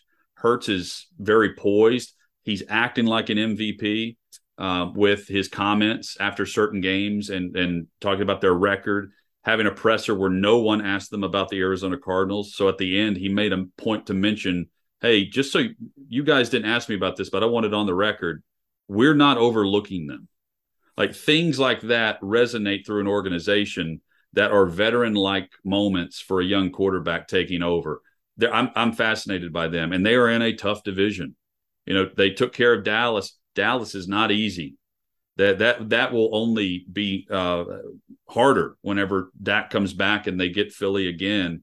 And you're looking around going, who are the Giants? The Giants all of a sudden out of nowhere are a one-loss franchise that no one was predicting. So that's the best division, and I would have never bet that preseason. Yeah, no, definitely not. And one of the things you mentioned with Jalen Hurts, here's a guy that when he was in Alabama, we knew about his leadership skills and the talent was there, but not the consistency. And then he goes to Oklahoma, and we started to see him take some big steps, but still the offense was somewhat limited. They struggled to move the football down the field. And each year in the pros, I've been so impressed with him, Hutton, of that he continues to get better. I mean, this is the first time I can recall, even dating back to his college days, we're looking at Jalen Hurts look like a complete quarterback that's putting it all together here. Yeah, and they invested in A.J. Brown. It's rare. This is a good case study. You got Tyreek Hill in Miami, who's putting on a show, 701 yards receiving so far. He leads the NFL. Diggs is a big money receiver in Buffalo. But the trades, Hill and AJ. AJ's the fifth or sixth leading receiver currently, and it's rare that you bring a guy in and just insert a receiver into an offense and say go. And you can tell the rapport. They were throwing before the trade even happened, right? Like you can tell that was going on. And I've been very impressed with their distribution. Their run game is their focus. That's their identity, and they're great at it. But now they've got this complement that is more than just a compliment. It can win you a game when you have a defense like a random day against, and it may be a bad example, and it is because they already beat them. Jacksonville's got a good run defense. So if you go up against a team, Patriots, great run defense, and they shut down your run. Well, you've got another way to win. That's how you win the Super Bowl. You have to be able to win multiple ways along the path, especially if you're playing wild card weekend. It can't always be the quarterback, and it's not always going to be, in the Titans case, Derrick Henry, or always the defense. You've got to win a shootout, and then you're going to have to win a 17-13 game the following week. The Eagles are built for that, and that happened fast. They've drafted really well, but then they invested in A.J. Brown, and people thought, well, the Titans didn't want him. They literally just traded away a guy that fits the mold of everything the GM and the head coach talks about. And you see why he fits any team, because the dude's an alpha, and Jalen Hurts is distributing the football better than practically any quarterback in the league right now. Oh yeah, definitely. So let me ask you one more thing here with Russell Wilson in Denver. Does this thing ever get turned around here? I mean, what's the bigger issue? Is it Nathaniel Hackett or is it Russ? It's a combo, but Hackett's going to take the fall for it. He's going to be a one and done. Wilson's got to be better. You've got, if you're one of the greats of your era, and Russ his numbers are awesome. Doesn't miss a game for 10 years. Goes to 2 Super Bowls. Should have won 2, won 1. And you're thinking, man, you compare him in the big moments in the playoffs to what Rodgers has done and how he's been knocked out. But, Rodgers goes back-to-back MVP at his age. You've got Brady, who leaves and goes and wins a Super Bowl with his new team. And you see the struggle in Denver after the offseason of, not even offseason, going back to last season, he's on Thursday Night Football on Fox, and they're doing a pregame interview with him and Aaron Andrews talking, next to the Bay in Seattle, about if he wanted to be traded and what it was like with Pete Carroll. I mean, it's been nuts. And right. And now the other part of this is Geno Smith is not just outplaying him, he's lapping him in his play. Right. That's the other piece to it. And what exacerbates what's happening in Denver with specifically Russell Wilson. They've got too many good receivers. He inherited 3 good receivers, a dual threat running back in Williams, who got hurt, but again, he was there early. Offensive line that should be fine, should be okay with pieces and holes to fill, but again, should be okay. And then a defense that's allowing like 17 points per game. This should be a layup for a new head coach, an offensive coach, and a veteran quarterback that's been to 2 Super Bowls. This should be a layup, and instead it's like a half-court shot with being blindfolded. Yeah, it's awkward, and I don't see it improving. I think Hackett's out after this year, and we'll see what Russ ends up with. He's not going anywhere based on his contract, and I'm fascinated to see who they can piece with him, because I do think, we have seen him do great things, and he can certainly be the next splash. But it has been a terrible debut from Russell Wilson so far. Oh, yeah. Yeah, that's for sure. Hutton, before we go, I got to know as our Nashville guy here, I love going there. I'm usually there at least a couple times a year. What's a night for you on Sixth Street look like, or on On Broadway? Broadway. Sixth Street, Austin, getting those. So if you're on Broadway, you're a tourist most likely, or you're doing so. Like we do our post game show for the Titans for our local radio affiliate here in town through the OutKick network. Part of that is I used to work with Titans radio, and I miss doing some post game elements. And they asked me, I'm like, yeah, let's do it. So, the only time I'm on Broadway is for that specific piece, or it's going to a Preds game, which is unbelievable. Oh yeah, great. Yeah, but if you've never been to Nashville, if you're coming in for an NFL game, go tailgate on Broadway and then walk across the pedestrian bridge to Nissan Stadium for either the bowl game or for the NFL game. And it's only going to increase in popularity because we're getting the dome that got improved. So the new 55,000 to 60,000 seat stadium is going to be in Nashville by like 2026 or 2027 if everything goes to plan. It's been approved. All the money's good, so they'll break ground soon, and we'll have a dome. So get ready for like WrestleManias and other things too. It's a fun place to live, but the tourists live on Broadway. Go to Rippy's, go get you some good barbecue at Edley's, and then check out Legends and Tootsie's. Yeah, I love it. That's you know what? We're right off Broadway though. It's 6th and Peabody, as you well know. Yes. So come get some Old Smoky Moonshine and Yeehaw beer, and we'll toast to the Jones Report and all the great work you're doing with Chat Sports. Hey, I appreciate it, Hutton. I'll definitely come back through again soon. You're everywhere, man. What's your next trip? Because you're at a NASCAR race, or you're at you're at the shootout. I'm trying to think of the other games I've seen you at. I was at Oklahoma, Kansas last week. Okay. You're at the championship game, speaking of the Jayhawks. I was. I wish I was at the national championship. I watched that from afar, but I did. You're at a sports bar. That's right. I was, yes. I was there in spirit. Sadly enough, I'm committing the cardinal sin this weekend. I got to go to a wedding on Saturday. It happens. It happens. It doesn't thank goodness it doesn't happen more than it does, though. Like once every now and then is okay, I guess. You have to bite the bullet. Luckily, it's not last weekend, though. Last weekend, can you imagine all those great games going off at one time and having to be outside at a wedding? I've already told my bosses, I said, when I get one more win from Kansas, I need off whatever day that is. I don't care where that bowl game is going to be. Might even be right here in Dallas, somewhere in Fort Worth or Frisco. But if it's the Bahamas, I don't care. I have to be at this Kansas bowl game, wherever it's at. I've been waiting too long for this. Man, the game day there was really cool. Watching that looked like a really fun scene. And, I jumped on board the Jayhawks bandwagon too. I loved the storyline of what they were doing because they kept winning. Every week it was kind of like, they'll turn into Kansas soon. Duke will get them.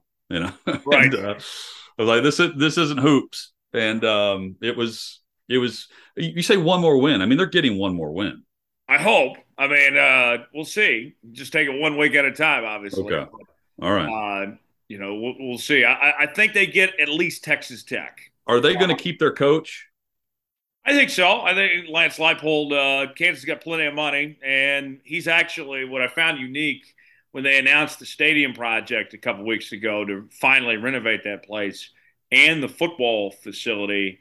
He has direct say in how they renovate the football facility. Oh, wow. I've never heard that before from a head coach of being involved in the construction of saying, here's how I want my facility to be. To me, that kind of said, hey, there's some long-term play here. So, yeah, I hope for your sake that Nebraska doesn't come calling because he makes a ton of sense there. Yeah, I think Wisconsin even makes more sense because that's where he's from. But isn't Jim Leonard? I think it's his job to lose at this point. So we're just spitballing here. I love this, but yeah, I'm curious on Leipold. Jim Leonard, though, if he doesn't get the Wisconsin gig, he'll be in Nebraska. Yeah. He's done a good job. The one job that really intrigues me is who's going to be the next Auburn head coach when that opens. So, I mean, so Kiffin would crush it there, but I don't think he has to go there. He can win at Ole Miss. Now, when I say win, he can win 10 games at Ole Miss. You can win a national championship at Auburn. Matt Rule is the smart play for me. There are certain coaches that just win in college. Matt Rule's one of them. He's a great he'll start from the bottom and quickly fire up a program. We've seen it multiple times from him. Chip Kelly's another example. I'm not naming him for Auburn. I'm just saying we're seeing it now at UCLA, what he can do, and he was terrible in the pros. Urban Meyer is doing. I don't think Urban Meyer's diving back into the fire anytime soon like that. There's probably one or two more at the lower tiered group of 5 schools that would make some sense too. But if I'm Auburn, I'm after Matt Rule. The problem is every week I think this is the week that they're going to make a coaching change. And then they play in a tight game and a shootout game, and it's very difficult to make the change. Yeah, that's a great question. Let's see what happens. What about Hugh Freeze? Hugh Freeze is another one we should mention for Auburn. Oh yeah, that's another one to throw in the mix there. To me, that the Freeze, Rule, Kiffin dynamic that fits them. I think that's right now they don't have a sitting athletic director. They don't have a permanent AD. So it sounds like their interim could get it. It would feel very similar to the basketball hire they made with Bruce Pearl if they brought in Hugh Freeze. Kind of second chance salvage things, type of ordeal. Yep. Hutton, where can people find you and see everything you're doing, man? Well, first and foremost, join us at OutKick.com. I write a weekly column on the NFL there, but we have great writers as well covering all sports and culture, politics, analysis, whatever you want. OutKick 360's the daily show, 3 to 6 Eastern, 2 to 5 Central. We call it the OutKick Network, but it's as simple as going to YouTube and just typing in OutKick 360. And personally, you can follow me at Hutton OutKick and let me know how terrible my opinions were on the NFL and college tonight. And Tyler, I'll be watching you on YouTube as well through Chat Sports. Hey, appreciate it, Hutton. We'll definitely be linking up here soon. I'll hit you up next time I'm in town, and we'll be talking again. Thanks for joining us, man. That sounds good, man. Anytime. Thank you. Time for Coach Bo's Football Fix, presented by O'Connor Advisory Group. You can find O'Connor Advisory Group online. OAGKS.com, O'ConnorAdvisoryGroup.com. You can also reach out to Bo by phone at 785-856-0720. That's 856-0720 to schedule an appointment today. He is also the host of the Coach Bo Knows podcast, out each and every Monday and Friday, and he joins us right now. Bo, how are we doing this week? And we are doing well, staying busy, trying to keep things moving forward. This is a strange kind of type of year. From here, really, we're about a week and a half away from Halloween. Between now and like the end of the year, business kind of slows down. For new business, it's a great time to kind of review stuff. But service stuff goes up. We have to keep thinking about that. So getting ready for that is always a little bit of a not an impediment by any means, but something we need to be ready for. So, yeah. Very nice. Just reviewing stuff, making sure all of our stuff's still in place for the end of the year, make sure everybody's ready for 2023. So right. Yeah. Well, and Bo, I'm headed to New Mexico this weekend for a wedding, and I put out on social media that I put a little call to action. KU's playing while I'm at this wedding. Kickoff is at 11. The wedding's at noon. And I put this call to action, Bo. I was very curious because I've never been to a Catholic wedding. I'm not Catholic. Yeah. How much of this game I was going to see, and you hit me up and said, hey, we need to discuss this. So please tell me what I need to know. Okay, so a Catholic wedding. I am Catholic. I was baptized Catholic. I am not a practicing Catholic anymore, so don't hold that against me. But I have been around it. Okay. You're in for a long wedding. You're in for a long one. What time does the wedding start?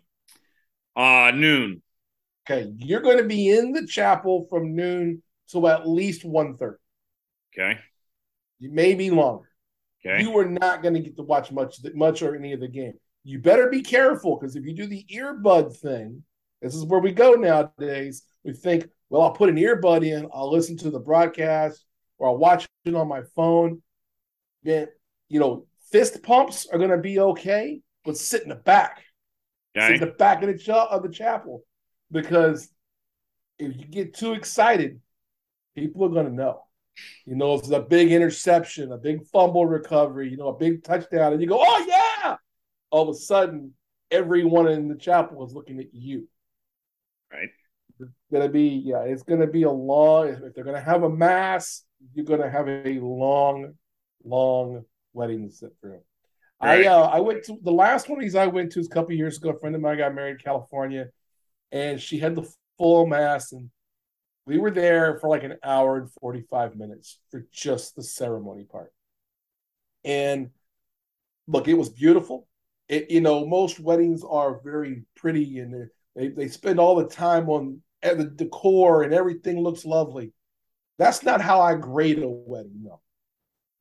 And I think, Jonesy, this is something I'm going to pass to you. I want you to take this with you, as you're at the age now where you're going to more and more weddings. You got to grade weddings. But everybody should have a scale, and I have a unique scale. Yeah. I grade weddings on one thing and one criteria only: length of service. Okay. Shorter, the better. And A is we're in there 5 to 10 minutes. We don't need to be in there all day. We don't have to have the guy say a whole bunch of stuff. If the pastor wants to get up there, or the officiant's going to say a whole bunch of stuff, let's keep it moving. Let's keep it moving. Because there's somebody in the wedding party who's drunk. They're going to fall over. Something's going to happen. I'm not saying it's happened to me. It may have happened to me at one point in my life. But what I am saying is that keep this thing moving. I'm not trying to degrade our Catholic brothers out there and sisters out there, but I will say that you're going to get an F on the criteria, on my criteria. Only on length alone. Look, last one I went, absolutely beautiful. The bride was beautiful. Everybody looked good. The whole ceremony, it could not have been more first class. But it was an hour and 45 minutes. And I just don't have time for that shit. So I was like, that's enough. Man. So if you're listening, when one day, Tyler, you're going to get married, I want you to take Coach Bo's rating class. Okay. And 30 minutes and below, you can still get a B. Okay. Keep it as a B. No one's going to remember how beautiful the ceremony was. They're going to remember how good the bride looked, and they're going to remember the party afterwards. That's the most important parts. Right. Keep it moving. I thought the other part of Bo's wedding scale would be the date of the wedding, because for me, there's two things, Bo. One, obviously, I hate weddings during football season, and I have made my grievances known about this, that this is on a Saturday in the fall of this wedding. I've already stated that grievance. So that's, that's docked a couple points. But then, like, part of this reception is outdoors in the fall, and I'm saying to myself here, Bo, you can't do – I don't want anything related – outdoors with a wedding unless it's in the month of May, because September on is football, and August to June is too hot, and then there's always the rain factor, and January to April it's hit and miss on cold weather. So I thought for you the date and then the location would be on the scale too. Okay, yeah, the criteria for whether you have a good wedding is just that one thing. But here's what I will tell you. Your young audience, listen up on this one, all right? Because you're going to all get married at some point. I got married in 1999. My wife and I have been married ever since. This is 2022, 23 years later. And you're happily married, right? Happily married and love it. When we got engaged, we were engaged for maybe about a year and a half. We tried to decide what our date was going to be, and the date was tough. You're on to it. We did not do a fall wedding. Don't do a fall wedding because it's basketball, it's football season. football season, I'm not traveling. I'm not going to someone's wedding during football season. I'm just not doing it. I'm not taking a Saturday and doing that. I had a buddy who got married in Mexico a couple of years ago, and he called me. It's kind of a last minute thing. He was like 6 weeks out, and he was like, "Hey, I'd love for you to come." And I was like, "Oh man, I'd come. You know, it's October, right?" He's like, "What do you mean? It's October. I'm not going to a wedding in October. Like, I don't do weddings during football season. Right. I'm not spending a Saturday or a Sunday because you got to go to a rehearsal dinner and the reception after the. No, I'm not doing that. No, period, point blank. It's what we literally did 20 plus years ago. We got a big calendar. And we started marking off whole parts of the year. We're like, okay, no football season. We said no holidays. That's bullshit too. No Memorial Day weekend, no Labor Day weekend. That's for going and doing fun stuff. We also, here's when they got to learn in Lawrence, Kansas. Don't get married on a possible Final Four weekend. Ooh. Or possible, Final Eight weekend if you live in the college basketball city like Lawrence, Kansas. You know why? People ain't coming to your fucking wedding. If KU has to play a Final Four game on Saturday night, guess where they're not going to go? Your wedding. Not going to your wedding with the Oriat. I'm just telling. So no, cross that off. I also agree with you. No cold weathers. No summertime. Right. We ended on May the 1st. There you go. What did I just say? The month of May. May 1st. We had a beautiful outdoor ceremony in Kansas. It was beautiful. It was great. And here's the other gimmick of it. When you get married, especially a young couple, if you're my age now, you're in your late 40s, a little different. Your late 40s, you're not so worried about this. But in your 20s, you get married. What do you want? You want to invite a bunch of people, have a nice big party, but what are you really trying to get out of it too? Wedding presents. You need guests. You need lots of gifts. Don't give them a reason not to come, because if they don't come, guess what they're going to forget to do? They're going to forget to send you a present too. So, 2 things you need to do. It's one of 2. One is figure out that weekend that you can have the wedding. May works great. Sometimes February can work really well. Don't do it Super Bowl weekend. The weekend after the Super Bowl is a good one. Yeah. NASCAR people, that Daytona 500 weekend sometimes. Right. You realize that. You got some rednecks in your family, that's a big deal. Right. But a lot of weddings on Saturday, it's a Sunday race trip. So those kind of things. Keep that in mind. You want to avoid spring break in your local area. Avoid those kind of things. Get the whole calendar out and do it. That's what a smart couple does. Now, the other thing to do would be elope. Go somewhere. This is what my wife and I talked about this. If we could do it over again, we would have gone to the Bahamas. We would have eloped. We would have got married there, come back and had a party. Yeah. I totally believe in that. And then you cover the honeymoon that way too. What's that? Then you got the honeymoon cover. You got the honeymoon cover. You're already there. So that's what I would do. Anybody that asks me what I would do nowadays, now there are some people that are out there that it's a very religious ceremony, and I get that. So I'm not judging that. But I will say that, if I was ever going to get married, that's what I'd do. Okay. My wife and I talked about it many times. If we had our choices now, we would have gone somewhere, gotten married at a resort, stayed for another week, or gone somewhere for 2 weeks, whatever it is. Come back and had a reception. Those are the smart ones. You're in for some shit for a Catholic wedding. That's going to be a long way. Now, I'm going to tell you, though, the reception, the food is going to be off the chain. It's steak and chicken. You are going to love the food. They are not going to get cheap on the food.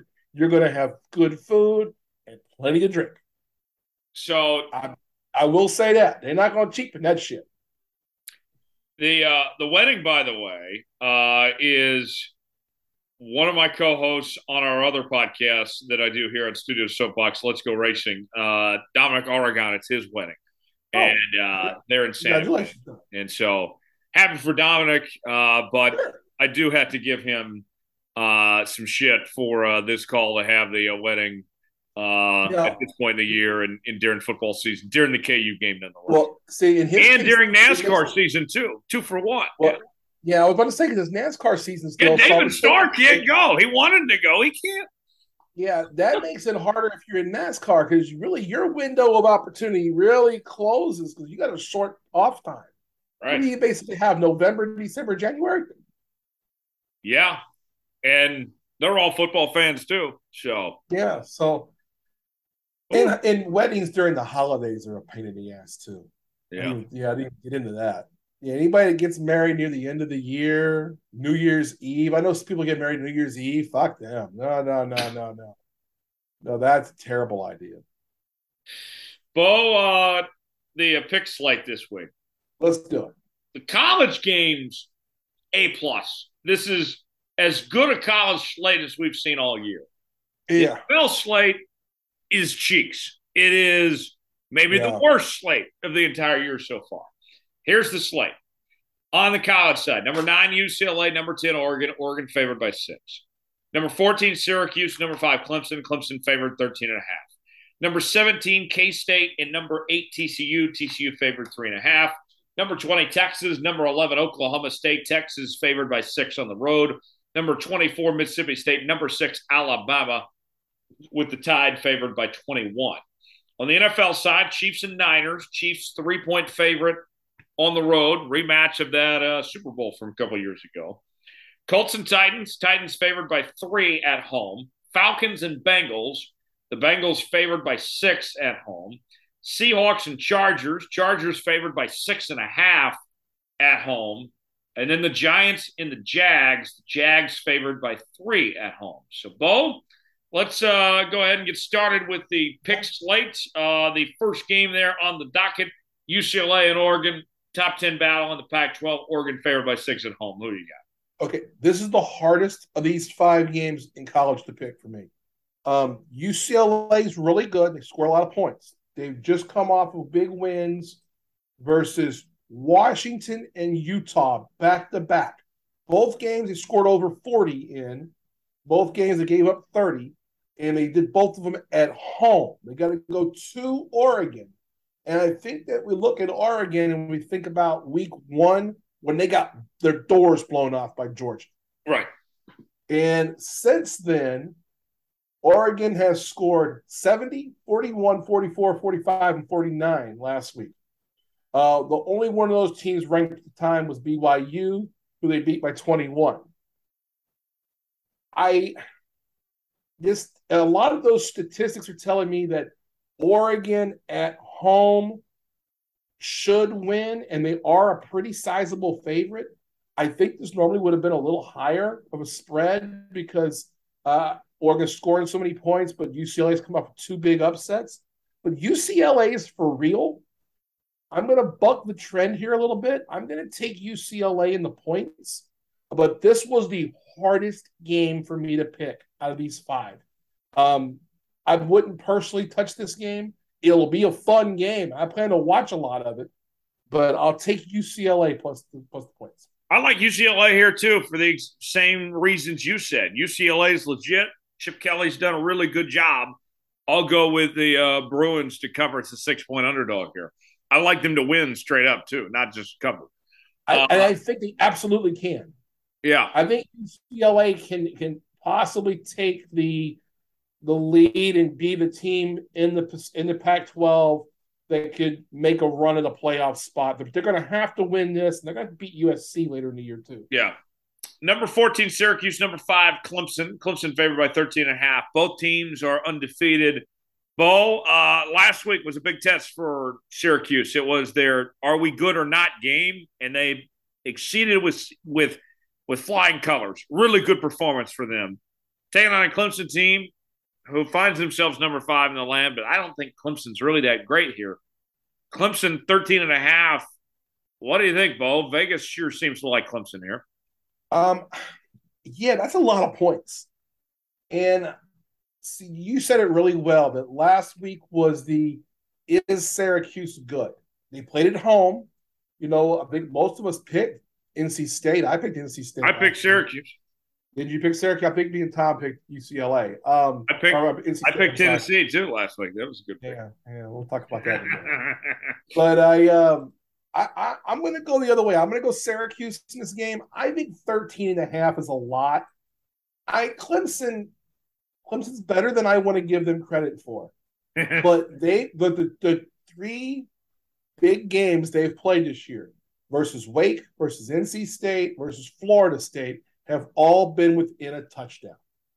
I don't see them winning by 2 touchdowns off the 13. I don't either. I like Syracuse here. I think Clemson wins, but I think Syracuse can at least be respectable. Keep it close to the 13.5.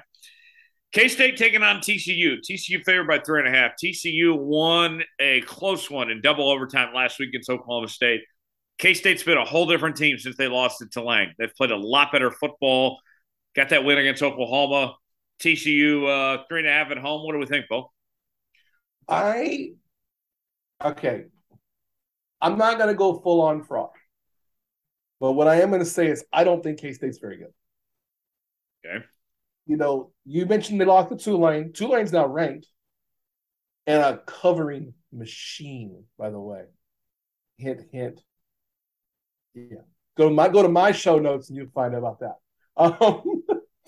They beat Oklahoma. Talking about K-State. They beat Oklahoma. They beat Texas Tech at home. Then they scored nothing against Iowa State. I mean, 10 points against Iowa State in what was really just a crap game. Had a week off. They're playing TCU. I like TCU. And I like TCU because they can score a lot of points. They will score a lot of points in this game. The game's at home. I'm taking TCU. I don't have any problem laying 3.5 here. I don't think K-State can stay up with them offensively. Yeah. This one here for me, I like TCU here. That offense is so good. They're the home team. 3.5. It could still be a good game too, and K-State wins by 6 or 7. Or TCU rather.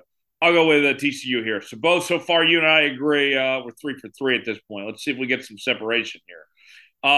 Next one on the docket: Texas and Oklahoma State. Game is in Stillwater. The Horns are red hot right now. Oklahoma State's coming off a loss, and they're a home underdog by 6. What do we think, Bo? So the home underdog thing is usually the trap. You usually want to take your home underdogs plus your points.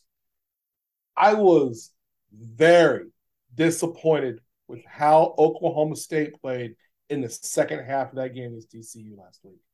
I mean, very disappointed. They had that game in control, and it was a done deal. And they let TCU back in the game. I think this is going to be a slide now for Oklahoma State. A week ago, I was talking about Oklahoma State has a chance to go to the college football playoff. I just was so upset and unimpressed with how they played in the second half. That is going to hang over into this game. I'm going to take Texas -6. Breaks my heart to pick Texas, but I'm going to take Texas minus the 6. I just think we're going to see a bit of a slide from Oklahoma State this week. Okay, we have our first disagreement here. I like the trap of the home underdog, personally. I think Oklahoma State can bounce back here. I could see this being a game that goes either way, personally. And, in fact, I might even lean towards Texas to win it. But with that, this to me feels like a good spot to take Oklahoma State to cover as a 6-point underdog at home. I'll go with the Pokes in this one. Last college game, Mississippi State taking on Alabama. Alabama, a 21-point favorite, coming off the loss to Tennessee here. Very sad news about a young player at Mississippi State passing away just this week. Bo, in this game here, Alabama coming off a loss, which doesn't happen very often. I have to think this Alabama team, if Nick Saban gets his message across, is going to play very angry here. 21 they might win by 42. Well, all right, here's where I'm at on this. One, I don't disagree with you. Bama did not play well against Tennessee. Tennessee came out and punched Bama in the mouth last week. I mean, Bryce Young played well. Yeah, well, I did think Bryce Young played well. I thought his stats weren't like mind-blowing stats, but his play was excellent. But the Alabama defense played really poorly, and they didn't look ready at the beginning. Mississippi State has been a team that has gone out and scored a lot of points in games this year. Alabama is all of a sudden allowing points. I think that 21 is too many. I'm going to take Mississippi State plus 21 in a game that I do think Alabama is going to win. But I can see these guys in Mississippi State rallying together with one of their guys going down, literally passing away this afternoon. It's a sad state of what's going on. Young man's name was Sam Westmoreland, if you haven't seen it. Died today. And I think that will bring that team together. I mean, they'll keep the game somewhat close. And so I'm going to go ahead and take Mississippi State plus 21. But I do think Bama wins and probably controls the game. It just seems like a lot of points. Yeah, it does. It's hard to lay that many points in the game. So you're taking Mississippi State here? Yeah, I think Mississippi State plus 21. Yeah. Okay. I see where you're going at. I don't necessarily think that you're wrong, but I can't bet against Bama that they won't have a response. I'm going to agree with that too. The number's too big. Yeah, I'm going to go with Bama here at 21 to cover. To the NFL. If you told me this was 14, or even 17, I'd probably agree. Yeah, to the NFL. But 21's a lot. Chiefs and 49ers. Chiefs favored by 3 on the road. Bo, what do we think here? How did the Chiefs respond after that loss to the Bills last week? They're going to respond well. They don't lose much to losing a game. Andy Reid doesn't do that. He's the best after coming off a loss. Yeah, I mean, he's phenomenal after a loss. I think San Francisco's in a lot of trouble. I went back and watched a lot of their game against the Falcons this week. San Francisco's been a team that wants to run the football, run it. Last week they didn't do that. They had Garoppolo throw the ball too much because they got down by the Falcons by 14 early. I expect the same thing to happen here. I think the Chiefs are going to win this in a walk away. I don't think this game is going to be close at any point. Give me the Chiefs. The 3 is a gift. They might win by 30. I mean, this is going to be 30's big. They're going to win by 2 touchdowns. They're going to win big. Chiefs. I think the Niners are very overrated. That team has issues. And, I look at these power rankings people are posting, Bo, and people are still rating the Niners in top 5, top 6. I'm like, what have they done to earn that? That is a flawed football team with, an average quarterback at best in Garoppolo. They got a lot of issues. Chiefs are going to play well. I like the Chiefs to take care of business and win and cover easily on the road against San Fran here. Colts and Titans. Titans favored by 3 at home. Bo, this is a huge game in the AFC South. Yeah, this is the hardest game of our slate in the NFL to pick. These are 2 very mediocre teams. It's a big game in the division. The Titans have not been good at all. The Colts have games where there are glimpses of being good, and there's glimpses where they're bad. It all relates to one thing and one thing only. Matt Ryan. Matt Ryan currently leads the league in interceptions, but he's also 5th in passing yardage. So it's one of those, you're either going to get good Matt Ryan or you're going to get bad Matt Ryan. So when I was looking at this, I wanted to go back and look at the Titans defense and say, all right, what do the Titans defense do well and not well? You know what they don't do well? They don't stop the passing game very well. They're near the bottom in takeaways. They're near the bottom when it comes to a point yards allowed in the passing game. I'm taking the Colts to win outright, and take the +3 here is easy. I like the Colts outright. It's a close game, but give me the Colts.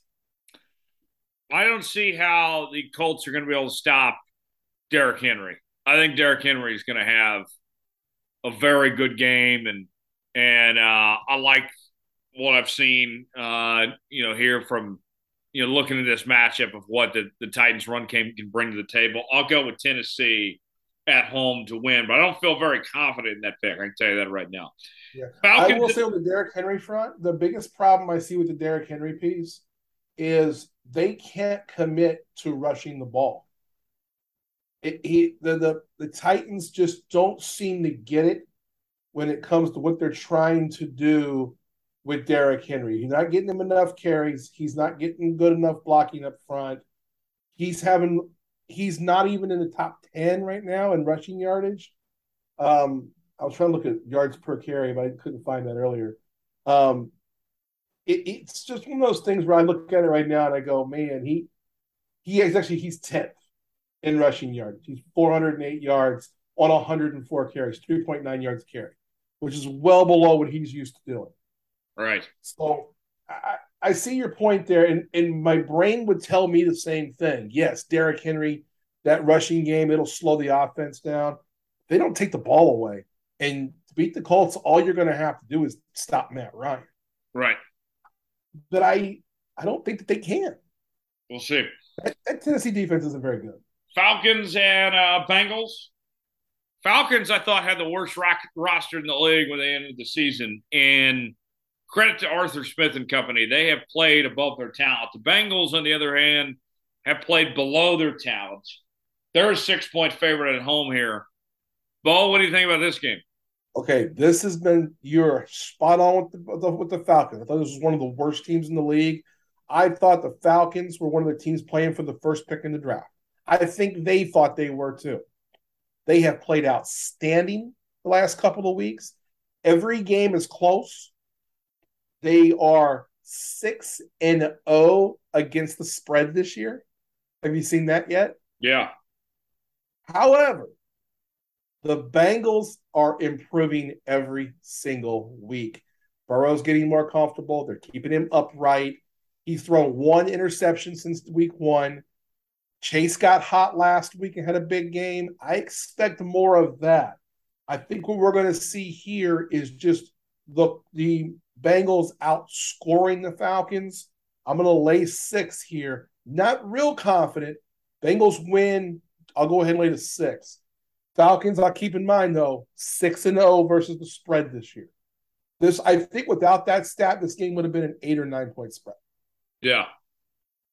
I'll go with the home team here. I think eventually the Falcons got to come back down to earth. And the Bengals, Super Bowl loss, hangover, whatever you want to call it. I mean, they're going to turn a corner eventually, I feel. This could be a good time to start heading in the right direction. I'll go with Cincinnati to win and cover. The Seahawks taking on the Chargers. Chargers are a 6.5-point favorite at home. Bo, the Seahawks have been one of the biggest surprises of the entire year. They have a shot at the playoffs. That's not a reach. I mean, realistically. Not at all.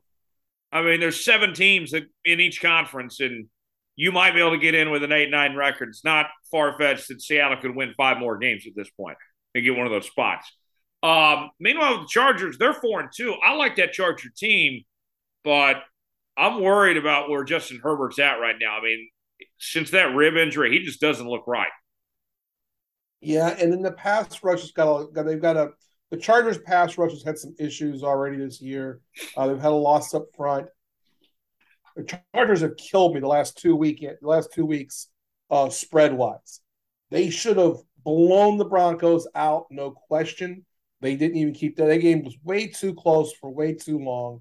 The fact they got down to the Broncos was ridiculous. I think you're right. I think Herbert is not right 100%. He's certainly not 100%. I don't think he's right at all. And Seattle is playing mistake-free football. They're doing what teams that don't have one of those tippy top quarterbacks do. Get solid quarterback play good defense, and run the football. They do all three of those things. Geno Smith's been the most efficient passer in the league this year. And it's crazy how good he's been. He doesn't throw 400-yard games. He doesn't even have 300-yard games. He doesn't need to. They've got a great committee at running back right now. Play good defense. I'll take Seattle plus the points here. I like Seattle here too.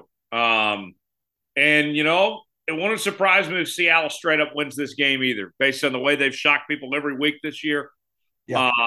They'll make it interesting. I like the Chargers to win, but I like the Seahawks to cover that margin. Too many points, 6.5 for a Chargers team that just isn't all there quite yet. And they worry me sticking Herbert out there right now. Like, if I'm the Chargers, why at this point? I mean, let him rest, let him full recover, and then make sure. I think that they're risking too much putting him out there when he's not 100%.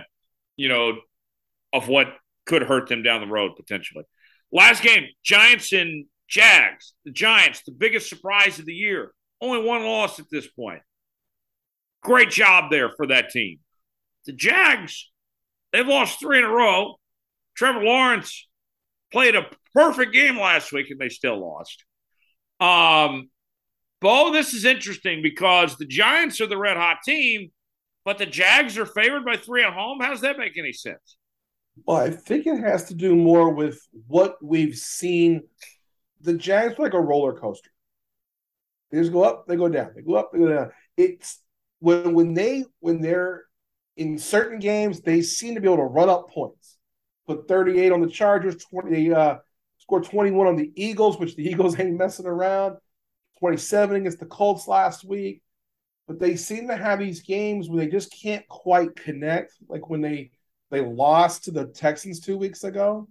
I think it's one of these where if Jacksonville gets out and scores 28, they're going to win because the Giants cannot score a lot of points. Their defense keeps it in games, and the games are always close. They're not going to beat anybody by a big number, but no one's going to beat them by a big number. I like the Giants.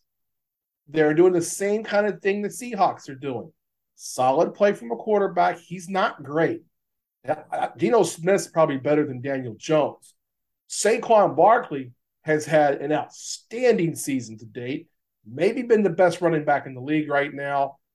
To me, he's in the top 5 if you were going to say first third of the season MVP. I said on my podcast, I thought he'd be 4th or 5th right now. He's played fantastic football. I'm taking the Giants here +3, and I would not be at all surprised if the Giants win this game in Jacksonville. Yeah. I'm going with the Giants here. I like the way the Giants are playing football. Saquon has found new life, too. Saquon's running the football really well. Jags, I can't trust. Jags might have a higher ceiling. I think if both teams play their best, the Jags probably win. But I don't know what Jags team's going to show up. So, Bo, I agree with you. I'll take the Giants as well to cover. So, there you have it. That's our picks against the spread this week here on the Jones Report. Bo, let's move on now, and let's stay in the NFL discussion at this point in time. I was thinking about this. We have the Eagles, the Bills, and the Chiefs. Those 3 teams at the top of the mountain. Is there anyone you see having any chance to compete with those 3? Or does it feel like it's over already? Just those 3 and then everyone else. Is there anyone that you expect to join that elite class? I don't expect one right now. I'll tell you who I'm interested to see in the next few weeks. I'm interested to see what the Cowboys do with Dak Prescott getting healthy.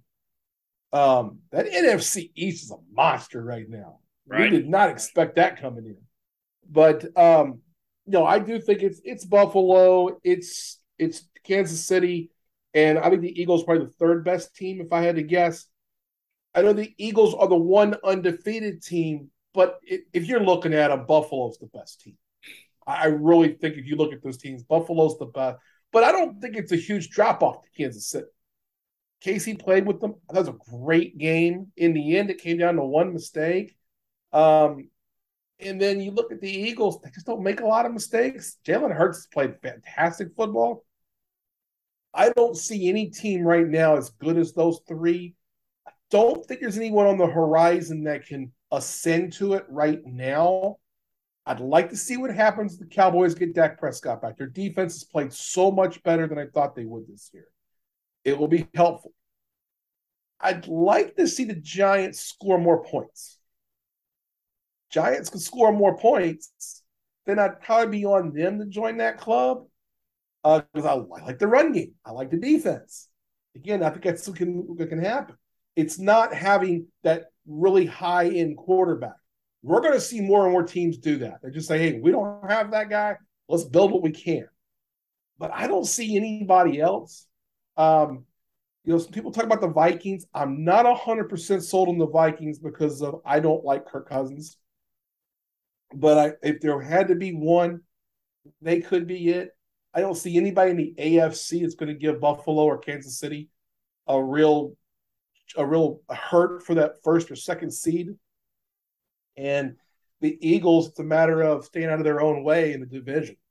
If they can keep winning games in the division, they're going to be fine. I think the Packers are in a lot of trouble. I think the Bucks are in a lot of trouble. I think the whole NFC West is in trouble. I think the whole AFC South is in trouble. I don't know if anybody's any good in the AFC North right now. I mean, I kind of think the Bengals are the best team, but they can't stop anybody half the time either. So, Ravens don't know how to finish a football game. Exactly. And hell, I don't know if the Jets aren't the second best team or the third best team in the AFC right now. Yeah. I mean, it's showing me that the quarterback play thing is, I don't want to say it's unimportant, because if you've got Josh Allen or if you've got Patrick Mahomes, boy, it covers up a lot of warts.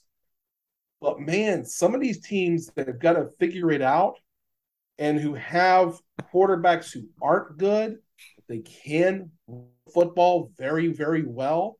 Boy, it really helps. I mean, I'm looking at the Green Bay Packers and I'm going, why are you this bad? That's a bad football team with maybe one of the greatest quarterbacks of all time as their quarterback.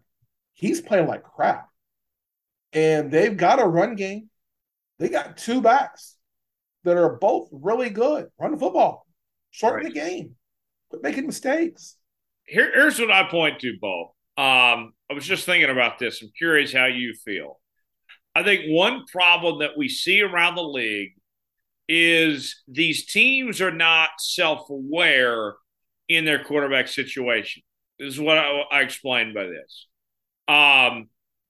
If you are a team, let's say like Seattle or the Giants, your quarterback's not that great. And you've been playing to the strengths of the personnel you have. Meanwhile, if you're a team like Green Bay, Aaron Rodgers isn't playing good. It's not like that they've said, fine, we're going to commit to the run game and not make Aaron do too much. No, they're still trying to force that.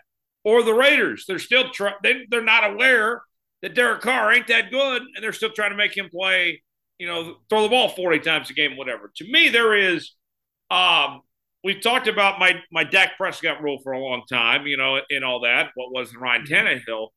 I almost want to come up with the self-awareness rule. If you're a head coach, you need to know your personnel and what's best to get the most out of your team in that sense. Well, let's give you some examples of that. You can win with like a Kirk Cousins or even a Derek Carr, but you need to know how to use them right. Yeah. Okay, so I'll say it like this. There are some examples where, yes, very true. This year, we've seen it already with Minnesota and Kirk Cousins. Kirk Cousins has always had good stats. He just makes a lot of mistakes. He's cut down on the mistakes. They've been really good. Let's look at teams like the 49ers and the Rams. I mean, the Rams Matt Stafford has had great numbers throughout his career. Last year, he played especially well in the second half of the season, but he's not playing well. They're not good. The Cardinals, Kyler Murray hasn't played well. They're not good. The Packers are the number one team in this. Rodgers isn't playing well. They're not good. Tampa Bay, Tom Brady is washed. He's not good. They're not good. There's plenty of these out there. But then there's teams like Jacksonville. Jacksonville has a young, I mean, he was the number one pick in the draft. I get that. But the Jets, Jacksonville, Miami with Tua healthy, the Giants, even the Eagles. I mean, I think Jalen Hurts has improved every year of his career. Yeah. He's not in the class with Mahomes and Allen, and no one would argue that. Hell, he wouldn't argue that, and their staff wouldn't argue that. Right. But he make mistakes. They take his skill set, put it into their offense, and help it. It shows me that you can do it. You can be competitive, not the top guy. But then also, if you don't have the top guy and you went and drafted one and he's not it, you better make a change quick. Right. And there's teams that aren't done that. You know, what do the 49ers think of Trey Lance now? I mean, yeah, he got hurt this year again, but, you know, what do they think? What are the Rams going to do? New Orleans is in the same boat. They put a lot of trust in Jameis Winston. He gets hurt, you know, and he wasn't going to be that guy, it looks like now anyway. Right. I mean, we've got some quarterbacks and some teams that are playing above expectations. And because the quarterbacks are in situations where they're being put their best skills to use. Marcus Mariota is having a fantastic season. Right. He's not going to win a single damn award, nor should he. But Marcus Mariota is capable. And the Falcons, the Atlanta Falcons, are 3-3. Right. They've got the same number of wins as the Saints and Panthers. Right. Who thought they both had chances of being something. The Panthers with Baker Mayfield and the Saints with Jameis Winston. Right. You don't have to have the tippy-top guy, but what you see is if you don't have the tippy-top guy, you better have a coaching staff that's aware. Right. There's a really way to put it, being aware of what you got. Yes. I mean, look at what Seattle has done. What Seattle did is exactly what teams ought to do. They said, Russ ain't cooking, and that guy ain't that good. Let's maybe take a hit. They figured it out that, hey, maybe they're not necessarily taking a hit with Geno Smith. They're just playing different. Right. This league is evolving. It's always evolving. And when you have the tippy-top guys, you're going to be in games. The Chargers are going to be okay when Herbert's 100%. That's going to help them. It's hurting them right now. Right. What the Seahawks found with Geno Smith was the perfect holdover to give them time to find their guy. If there was a guy in this draft that they thought was it, then they would have brought him in. They didn't see their guy there. This next draft, they get to scour things, see if they find somebody they like. If not, do another year with Geno again until they he buys them time essentially to get it right in the quarterback spot. One more thing on the NFL before we move on to college football here. Trade deadline's coming up in a couple of weeks. And I'm looking at, there's three things I've noticed, Bo. Everyone from the Panthers is on the market and some decent players too. At that. Decent number of running backs and wide receivers also available throughout the league as well. We could see a very, very interesting movement over the next couple of weeks. Some teams could, I think, are going to have every reason to be active, be buyers here over the next couple of weeks. Yeah, there are teams that can ascend. We talked about we didn't think there were many that were going to ascend to the top, but there's some that can improve their team. Look at the Giants, look at the Cowboys. Someone in the NFC South has got to step up and win. I don't know who that is. Right now, hell, it might be the Atlanta Falcons. The NFC West. I mean, are the Rams going to do anything? I mean, they're the most talented team in that division. But what's to stop Seattle from going to get another receiver or adding some other firepower to the defense, possibly? In the AFC East, could the Dolphins add another piece? Could the Jets get another piece? All the teams in the North have got to do something. I mean, there's a lot that can happen. I mean, we know that Panthers are going to have a garage sale. They've already started that. I think another piece of it is that Odell Beckham is out there. Right. And he's going to sign somewhere in the next few weeks as soon as he gets 100% cleared for football play. And we've seen he looks pretty healthy. The Chiefs just did something with the salary cap with Kelsey, which tells me that they're looking at Odell Beckham. Buffalo is going to look at Odell Beckham. There's going to be some teams that add. I wonder if that's going to happen before or after the trade deadline. If it happens after the deadline, Odell Beckham's price goes up. But if I'm a team, I mean, a guy like DJ Moore is out there. Christian McCaffrey can be had for the right price. Why wouldn't a team go get Christian McCaffrey? You can make the money work salary cap wise. This year, he's cheap. You may have to give up a 1 for him, but if you're a good team, a late 1 might be all right. Yeah. Something to think about. Hey, what about if the Philadelphia Eagles traded their number 1 next year? Get McCaffrey. They may not have one. They were the other way with the Saints trade, weren't they? They gained the 1 from the Saints. No, they got 1 from the Saints. Yeah, so they've got essentially a pick they could trade. Yeah. I mean, they need another back to complement Miles Sanders. Yeah, give them that and see a guy who can catch the ball in the backfield as well, another weapon. I mean, there's going to be some movement. A couple of these guys around. I don't like running backs on their second contract. I want to be bringing in McCaffrey personally. I would. I'd take a shot. If I'm one of those teams, he's already had plenty of injury issues too. I get that, but I think if I'm one of those teams that's close enough to get there, that if I think I can make it work this season to get into the playoffs and I have a shot, and I don't have an every down back, I'd consider it. Yeah. Okay. And there's not very many of those. But if I'm that team, you might consider that guy, that situation. Figure you get him for the next couple of years, and you work the money out later. College football wise, we were talking for the first couple of weeks of the season. It felt like it was Alabama, Georgia, and then everyone else. Now, after Alabama loses Tennessee that way, Tennessee looks legit. Ohio State and Michigan look legit. Georgia does. Obviously, I don't think Alabama's bad either. I mean, they played right to the tail, of Tennessee winning that game there. I think, Bo, I am willing to admit I was wrong. There is more parity in college football than I expected here. I mean, there's several good teams. Yeah, I think the big thing is that there's not a lot of good defenses. Yes. I think that's a big part. Why I think Georgia and Ohio State are probably the 2 best teams, their defenses. Still think Alabama's a great team.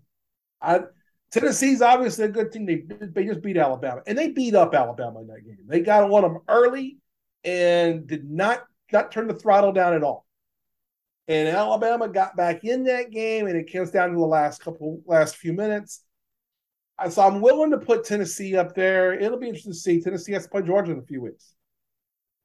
I keep saying I'm not sold on Michigan, but Michigan's performance the last 2 weeks, the way they came back and balled out against Indiana in the second half and dominated Penn State, makes me think they dominated Penn State in that game. That makes me think they're legit. If I was going to rank them right now, I think Ohio State would be number 1 if I was ranking. Yeah. I'd have Georgia 2. I'd probably have Michigan 3, then Tennessee, then Alabama. Okay. I still think Clemson's not very good. TCU is a high-scoring team, but I want to see if they play a team with a defense. And then UCLA, I think, is sitting at 9 or 10 in another poll. And then, Oregon and them are kind of 9 and 10. I look at those two and I go, okay, we'll know more about those two teams after this week. If UCLA wins that game this week, then I'm willing to move them up a little further. I didn't know how the whole Pac-12 was going to shape up, and USC's loss to Utah last week was disheartening to me. Yeah, because they had a chance. USC should have won that game. They outplayed Utah throughout that game. Utah got back in it late in the game, went for 2 at the end of the game, and that's how they won. USC had a chance, couldn't do anything. It tells me that they're just not ready defensively yet. You got to have a good defense to be there. You may be right on the parity stuff, but I still think there's 2 dominant teams at the top. Alabama clearly isn't as dominant as we thought they were, having lost to Tennessee and damn near losing to Texas. So that tells me something, but I don't expect Bama to lose again. Right. And, not in the regular season. They have 5 games up at Mississippi State, LSU, Ole Miss. They have a non-con against Austin Peay and then Auburn. Bama gets another shot. They get a shot at that winner of the Georgia-Tennessee game. Right. So that's what could throw us all into a whole big deal. Georgia plays Tennessee next week. Winner of that game is going to the SEC championship. Heisman race also pretty wide open, right? Yeah, I think C.J. Stroud's pretty far ahead right now. You think so? I do. I think he's that much farther ahead than Hendon Hooker. I do. I think that Hendon Hooker beating Alabama was a big deal. He had his Heisman moment. Yeah. But what if he loses to Georgia in 2 weeks? It's all for naught. Ohio State's been dominant. And look, I'm an SEC guy, and I hate saying it, but God, C.J. Stroud and Ohio State have been dominant throughout the whole season. I can see Hendon Hooker being there. He'll be one of those guys in New York, but no, I think this is C.J. Stroud outside of if he had a really bad performance against Michigan, maybe. I don't see him doing that. I think he's going to walk away with it. We are seeing it getting a little more clear. I mean, maybe it's a 2-man race. Bryce Young does not have sexy stats, and they've lost the game this week. But man, Bryce Young played really well in that game. Yeah. And he's the reason they beat Texas. His play in the fourth quarter especially is the reason Alabama beat Texas. To me, he's one of the best 3 players in the country. I tend to think if you're going to have one of those 3 guys win it, I don't think it's Bryce Young now just because of the loss, and they're probably going to lose in the SEC championship if it's Georgia. But I see where you're going. There's a little more contenders in there, a couple maybe a little further back. I want to rule out Caleb Williams either. I think the Caleb Williams thing is they really had to run the table. I'm on the USC bandwagon. I thought they were going to do it. I thought they were going to win last week. I thought they'd be the team that beats UCLA. I thought that was a playoff team. Last week changed my opinion on a couple of teams. And unfortunately, I think Caleb Williams and everything at USC going on, he needs a little help. I also like Blake Corum at Michigan, too. He's balling out, but also he's on the West Coast and nobody sees him play. Everyone was watching that game last week. Name of the game of USC you watched this year? I watched the Oregon State game. Okay, so you watched Oregon State and you watched Utah. And those are the 2 games they played the worst in. Yeah. I mean, they lost last week. They beat Oregon State by 3. I like Blake Corum at Michigan, too. He's having a historic season. He's quite good. I still think right now I think Stroud's going to get it. I wouldn't bet on anybody else. He was my preseason pick, but I think it's more open than you think. I think there's a number of guys that can make a case. We'll see. Bo, we got to go. Oh, we can you can definitely make a case for Hendon Hooker. You can definitely make a case there. Yeah. I'm not arguing that. But what I am arguing is, in the end, Stroud's going to win it. And I think he's going to win it not a wide margin, but by a margin. We'll see. He's Coach Bo. Check him out. O'Connor Advisory Group, ohgks.com, o'connoradvisorygroup.com. Also, Coach Bo Knows podcast out each and every Monday and Friday. Bo, thanks for the time as always. We'll talk to you next week. Tyler, thank you, buddy. Talk to you next week. Final segment before we go. It's our tomfoolery story of the week, where we find out something ridiculous happening in the world. With Thomas Bridges out this week, we bring back in Jose Soto, who is here with us to give something extraordinary happening in the world. We'll put it that way. Jose, this is your first crack at tomfoolery. You know Thomas Bridges as well as any of us, and so we'll turn it to you to do your best Thomas Bridges here with this tomfoolery. All right. Well, this is something that I saw that was kind of intriguing. That not really something I thought about, but you've heard about the new Dahmer series going on in Netflix recently, right? Yes. So it's really popular right now. A lot of people are talking about it with how gruesome it is and everything that they show on there. But so I saw this article that said apparently eBay is removing all Jeffrey Dahmer costume items off their listings.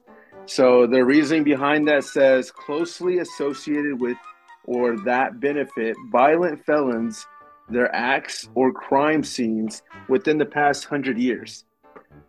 I mean, I've never seen heard of anything happening like that before. So this is kind of a first of my, to see this. I thought that was kind of interesting, especially with Halloween, the season upon us. I'm sure people are going to be trying to, dress up like him due to the series. So what are your takes on that, Jones?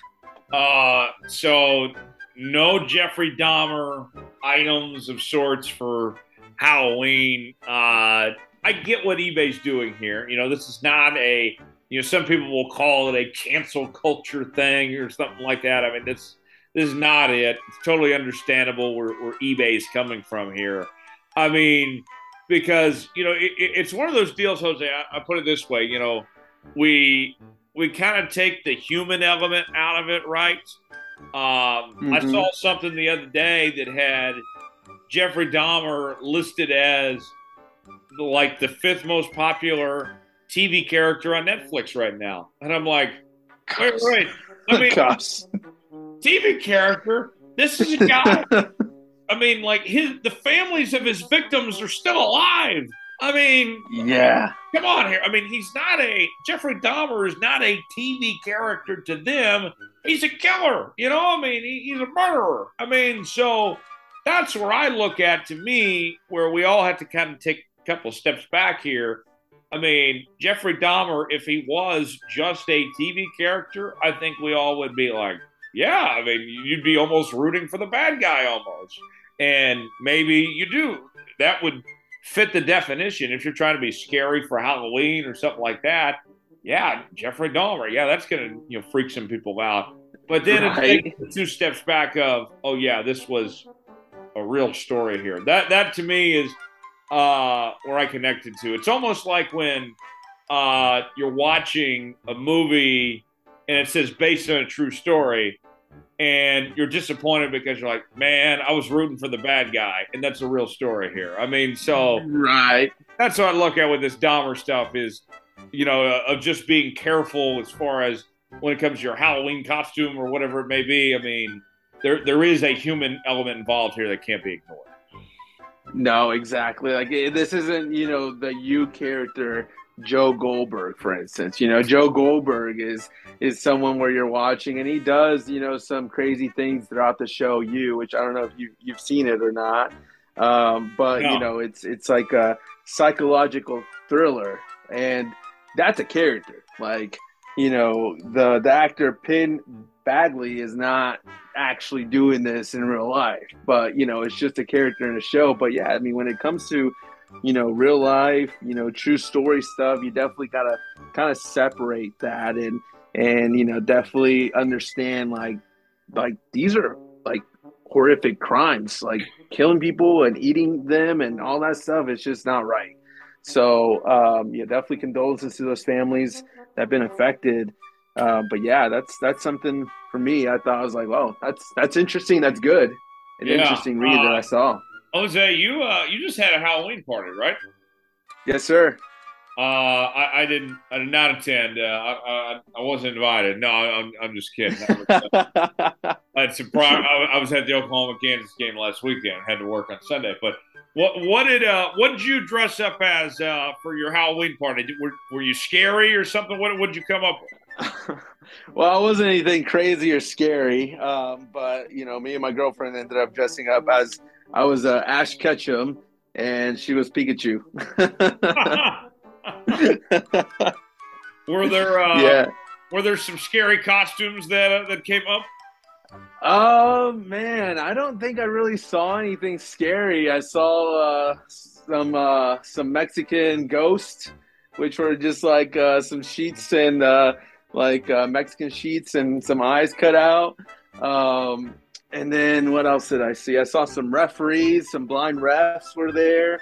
Well, that's a classic. Man, yeah, that's a classic. And then, oh, you know what? Miguel was actually Argyle from Stranger Things, but after he took off his long wig hair that was so hot, everyone thought he was DJ Steve Aoki instead. Yeah, so I think that's probably the best costume out of the ones that I've seen. So last year, Jose, I went to a Halloween party as a cowboy. I had my Western shirt, my jeans, my boots, and my cowboy hat. But now that I live here in Texas, and I like to go to Fort Worth, go to stockyards and all that, I'll wear that attire just to go out, to Cowtown, to Fort Worth. So I don't know if I can dress up. It was a good costume. It was pretty popular. I think the ladies liked it too. But I don't know if I can do that for a costume around here because, that's just normal attire in Texas. I don't think I can do that 2 years in a row. Yeah, no, I don't think you can. I think what you should do, if you haven't done it yet, I have not chosen my Halloween costume yet. I'm open to all ideas. Andy Reid, man. If you haven't done it yet, I think you should do Andy Reid. You have the Chiefs gear. You have the Chiefs gear. All you got to do is put a fake mustache and a hat. You're good. Yeah, I'd have to gain a few pounds too. Put some pillows around you. All right, Andy Reid. That could be done. There's nothing scary about Andy Reid. It'd just be funny.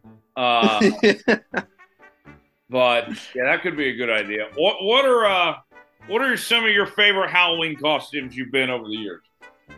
Oh, let's see here. I've been like the officer from Stranger Things, and man, let's see what else. I haven't really dressed up a lot, honestly. I now that I think about it, like, I think one time I was a Top Gun guy. Tom Cruise off that. Okay. But that's about it. Like I haven't really gone to a lot of crazy parties and done the whole dressing up thing.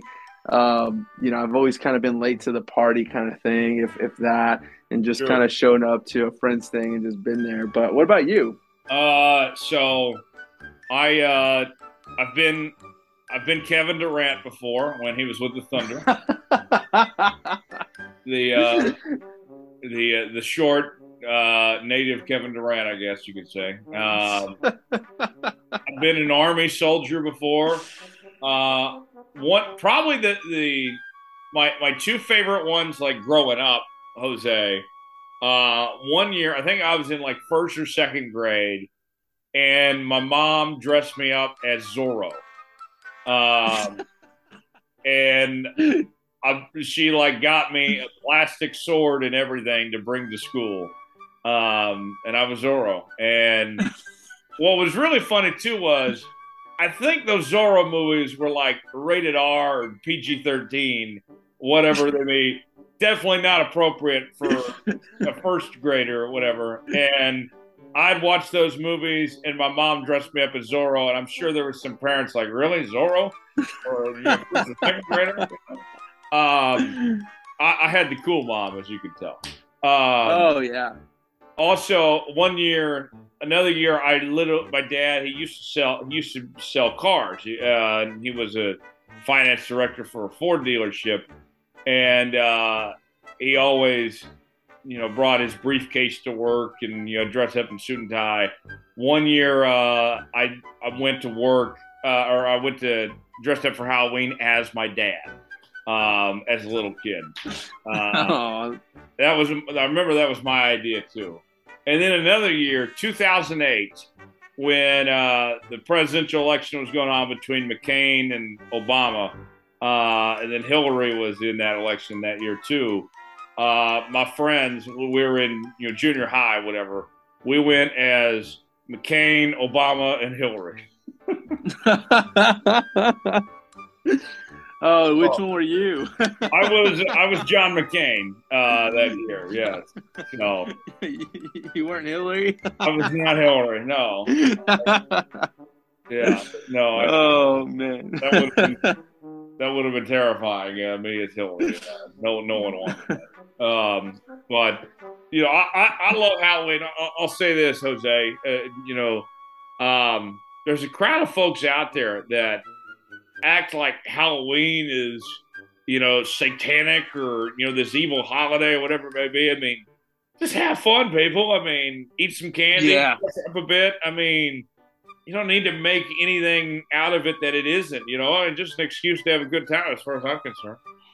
Oh, for sure. I mean, you definitely hear the news about, people saying, oh, watch out with your kids, possibly getting some drugs in their candy, like weed, for instance. And it's like, I personally don't smoke or do any of it, but, I know that it's not cheap. Like, I'm sure no one's going to be buying like candy edibles, and spending like hundreds of dollars on these edibles, and giving them out. Like, I highly doubt that. But kind of remembering, the best costume I would say that I've had is one time I did dress up as Alan from The Hangover. Okay. And I had the baby doll like on my chest, and so I went to Halloween, party ball in the ballroom out here in downtown. One of the bars or something had a party, and so that's what I was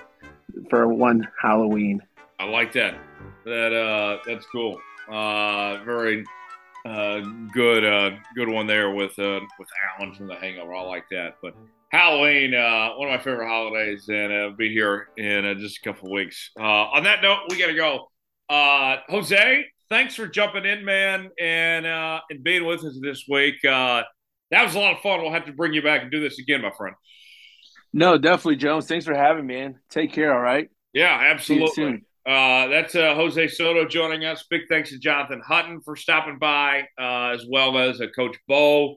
You can always subscribe to the show. New episodes out each and every Thursday. Apple, Spotify, Google Podcasts, wherever you listen to podcasts. Subscribe, leave us a 5-star review, or don't leave us one at all. You can also follow us on social media, facebook.com/Studio Soapbox, facebook.com/Tyler Jones Live, Twitter at Tyler Jones Live, Twitter at Studio_Soapbox, Instagram Tyler Jones Live, and Jones_Report. You can find us there. That will do it for the show this week, and we'll see you right back here next week. Thomas Bridges will be back with us as well, and we will see you then. For Jonathan Hutton, Jose Soto, Brian O'Connor, I'm Tyler Jones. For our entire crew, saying so long. It's been another edition of the Jones Report. We'll see you next week.